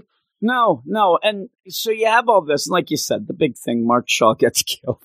He's just dead. It made me giggle. I'm like, really? Just even that you call Superman up because Damon Rose shoots Mark Shaw to death. He's teleported away because his powers are flickering on and off because the people have betrayed him back home. And they say to him, your vision's perfect, Mark Shaw, but you know what?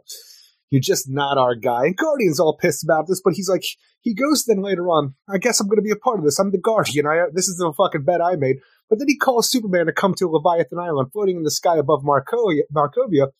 And he gives the body of Mark Shaw to Superman. Like, here you go. Like, the idea, God has fallen. You got to move on now. But you guys still have to watch out for the Leviathan. And secretly, in the background, it just goes back to Talia al Ghul. Because I swear to God, Bendis, when he came in and had the whole idea for Event Leviathan, he had no idea that there was already a group that Talia ran called Leviathan and then had to do something about it. And at the end, just gave it back to her in a new, weird, improved way. And I say improved, but is it really? No. And that's the thing. That's the end of the story here. Hopefully the end of it, end, is that Talia gets back Leviathan, but it's more of like a little more high tech and has some before weird she was things chilling with and- the, like assassins and man bats. Now she's got all the smartest people in Now the world and she's the best got tech this, ever. Even though she Even though. seems to be part of the totality that She's is working. doing more important stuff outside of this, outside of the Bendis verse that I'm calling this. And so that feels weird. You have all these, but even like during it, you have these things going on and you're trying to wrap up your story that you never really had a story. It shows at the beginning. You You're didn't do explaining this. anything.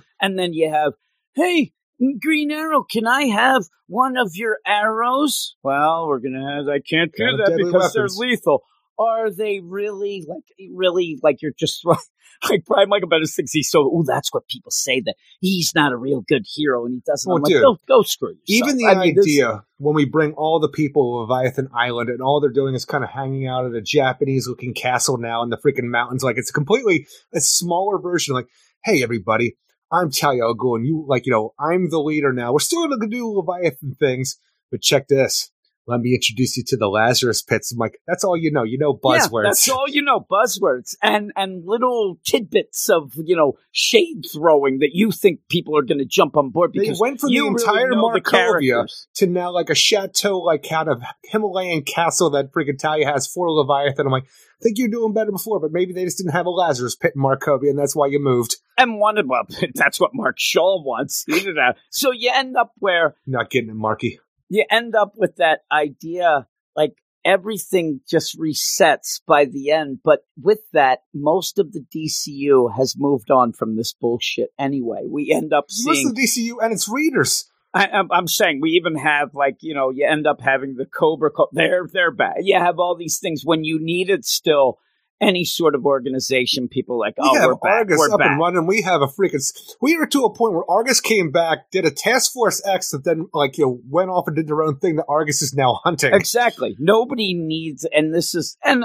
the deal. This book was delayed. All that stuff going on, but still, you end up, and then part of it, oh, Guardian, you sad sack, let me take you back and we're going to get you.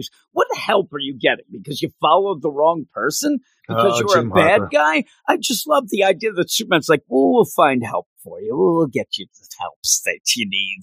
I'm like, I don't get it. I But don't at the get end, why Jim, any of this You have means Superman anything. show up with Lois Lane, and he says Peter Pan, and she says yes, and they fly off Yeah, together. go The fuck end. yourself. At one point, you even have to And the have Damon Rose you is have watching. you have to explain your joke because she goes Smallville, and then Superman shows up, and then you end up Damon Rose goes, "Did you just whisper to Smallvilles? Did you?"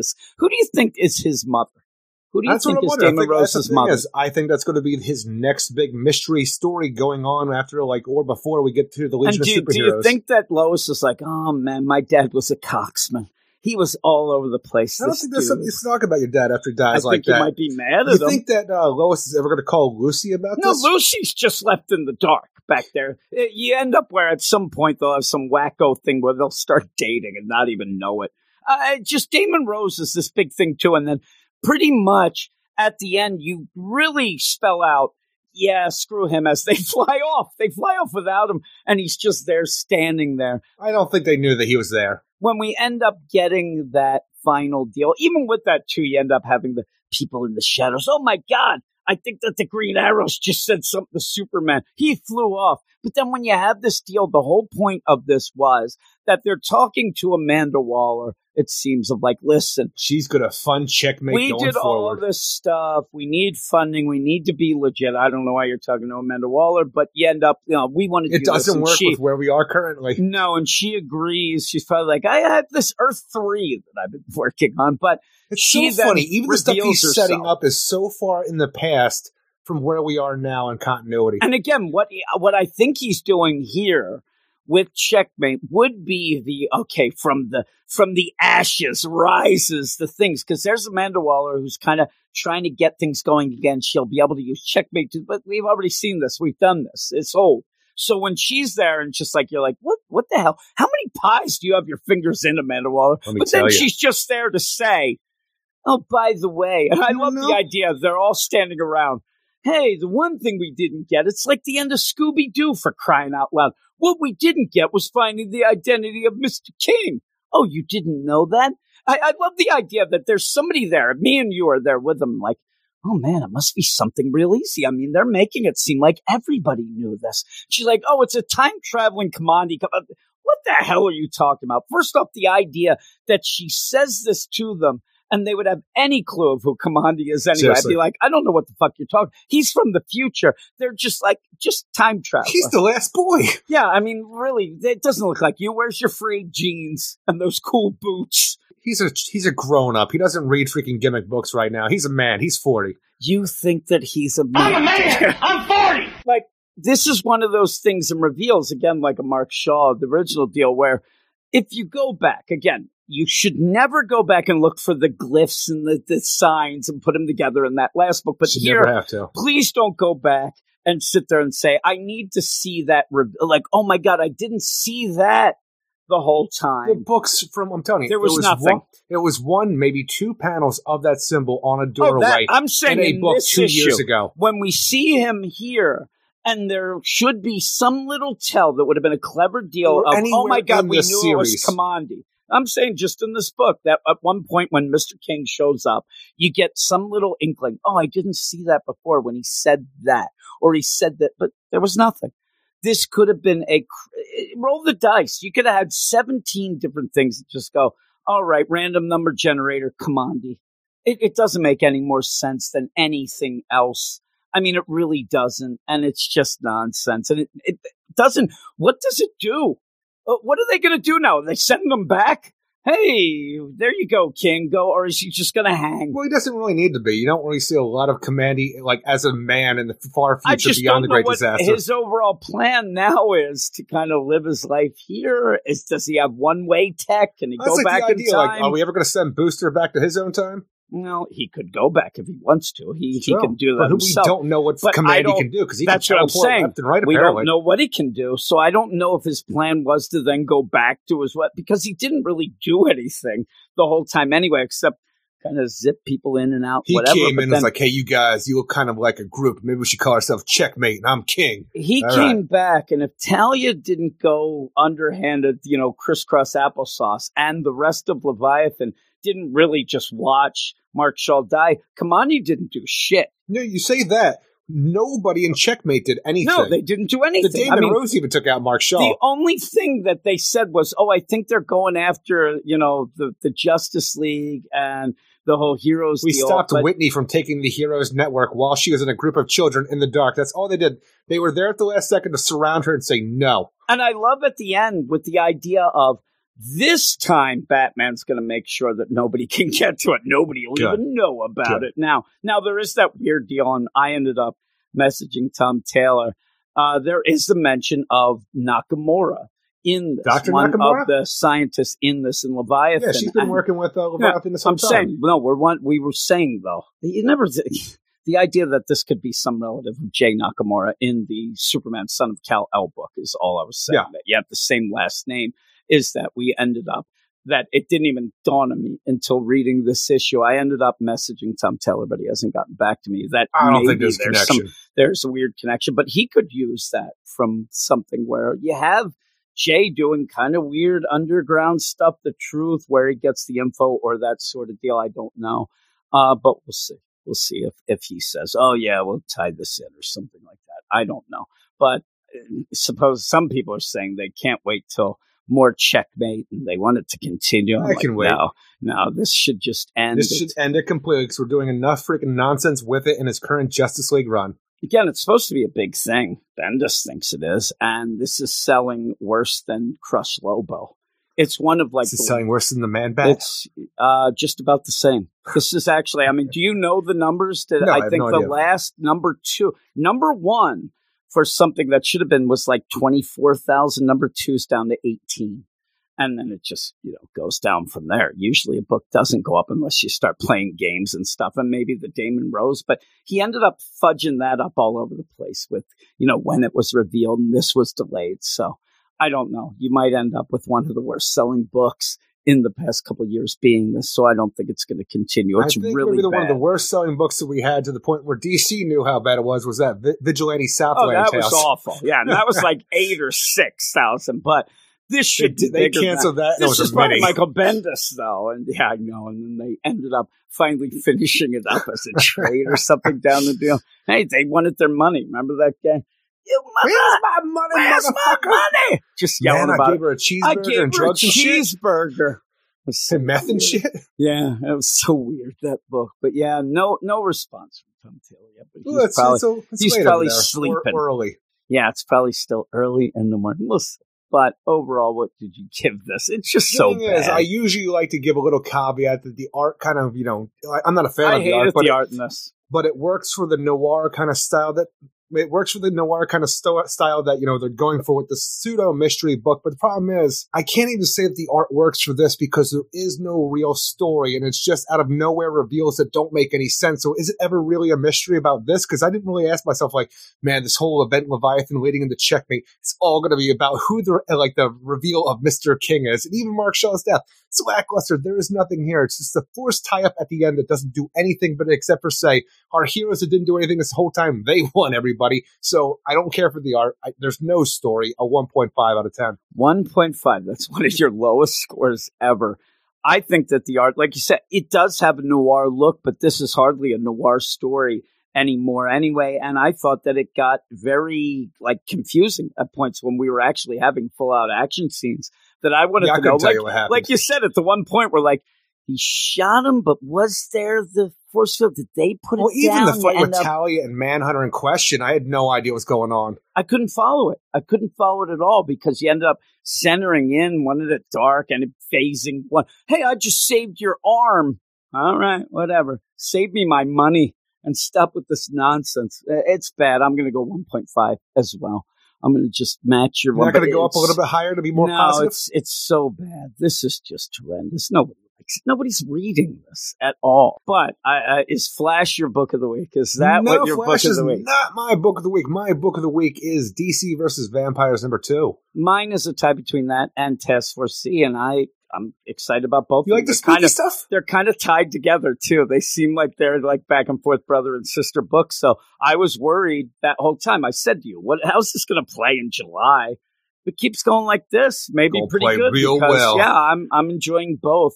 And they have kind of a different enough feel. Obviously, they're different stories, but they have again, that DC versus Vampire. It's a little more like funny type deal. That's fine. I'm getting used to that, but I really do like Task Force C as well with the mystery going on there. So that is the end of that. About the mystery about who the master vampire is who's going to start a war against mankind. We're going to have to see who that master is. I think, I don't know. I have no idea. Kelly. Ambush Bug. Teen Lantern. Maybe it is Ambush Bug. Plastic Man. It's the audience themselves. It's the reader. Oh, God, we're on the two-dimensional causeway. Oh, my God. Two-dimensional causeway. Hey, everybody. Next week, we have the only on Patreon show, Patreon exclusive deal. It's a annuals week. So these are the books, and there's a lot of them. There's some big ones coming up, as I mentioned at the beginning. So if you want to hear us talk about all of these, and just to point out, we don't have a spotlight per se for an annuals week. So all of these are on one big show, and there's 12 books that we'll be talking about, a lot of books. Action Comics number 1037. That's pretty cool. I think that was delayed to shift to this week. But that's fine. Batman annual. Well, we'll go. Batman 2021 annual That's one. Right. So we'll see how that one is. Batman Fear State Omega number 1. The ending of Batman the Detective number 6. Oh, man. Equilibrium's going down, Jim. Yep. Detective Comics 2021 annual number 1. Eric, that's crazy. This one you said earlier. Justice League Dark 2021 annual number 1. But that's just a backup, Eric. Just like Midnighter got his annual for some reason. Well, this one deserves more than that deal. I Agreed. guess, do you think that they thought they needed that Midnighter annual to kind of get the hype up for the Authority? No. Going, it's weird. I think they thought for some reason, we got to get this Midnighter backup out of here and get that way better Tales of Metropolis freaking backup in there. I wonder how this is, and I don't know how people buy books or whatever, but the idea that some people say that Justice League Dark, that's why they're buying the Justice League book when that goes. But this Midnighter one just doesn't make sense. It just doesn't make sense. I am going to be very curious if the JLD annual outsells this month's Justice League. And it's tough because of an annual. That is Agreed. a tough fight, but it's still Mike. You end up and that's true. You're saying that would make sense if people really are telling the truth and that they buy the Justice League Dark, right? It should end up being very close. Justice League Incarnate #1, that was delayed about almost a month, and that is a big book going forward, and there's a lot of stuff happening in that one, I'll tell you. Okay, Nightwing 2021 annual #1, so we got a little bit of the Nightwing action back going to on. Bloodhaven? Yeah, that's where he's going, Eric, back to the blood. Robin 2021 annual #1. I have no idea what could happen in that Robin That's annual. the thing. I'm going through these. I have no idea. I can't remember anything that's in a bunch of these, so it'll be new to us and pretty are we exciting. doing Lazarus Silence shit? Or are we just doing some Robin crazy annual stuff? That's pretty cool. Teen Titans Academy #8. I'm just saying, we're still doing summertime and we're almost in a winter break. Now, with that too, when we finally do get to, hey man, guess who read X's? Is that time passed so far now? It's so right? past. I'm telling you, the idea, somebody brought that up in the Slack the other day, and I'm so far removed from wanting to hate what? that. I'm like, no, we're doing summer fun and had me a blast. Yeah. Chubby, do go. You end up with this Red X. Did Red X take the summer off too? Yeah. You just, who knows? We'll find out. Break. Maybe one of the people we've been seeing is Red X. I don't know. It's Gorilla weird Greg. Because I've completely, it doesn't really look like him, but that'd be funny if it was him. He's got like just hairy arms in the body, whatever, but has that mask on. They're like, I don't know who this is.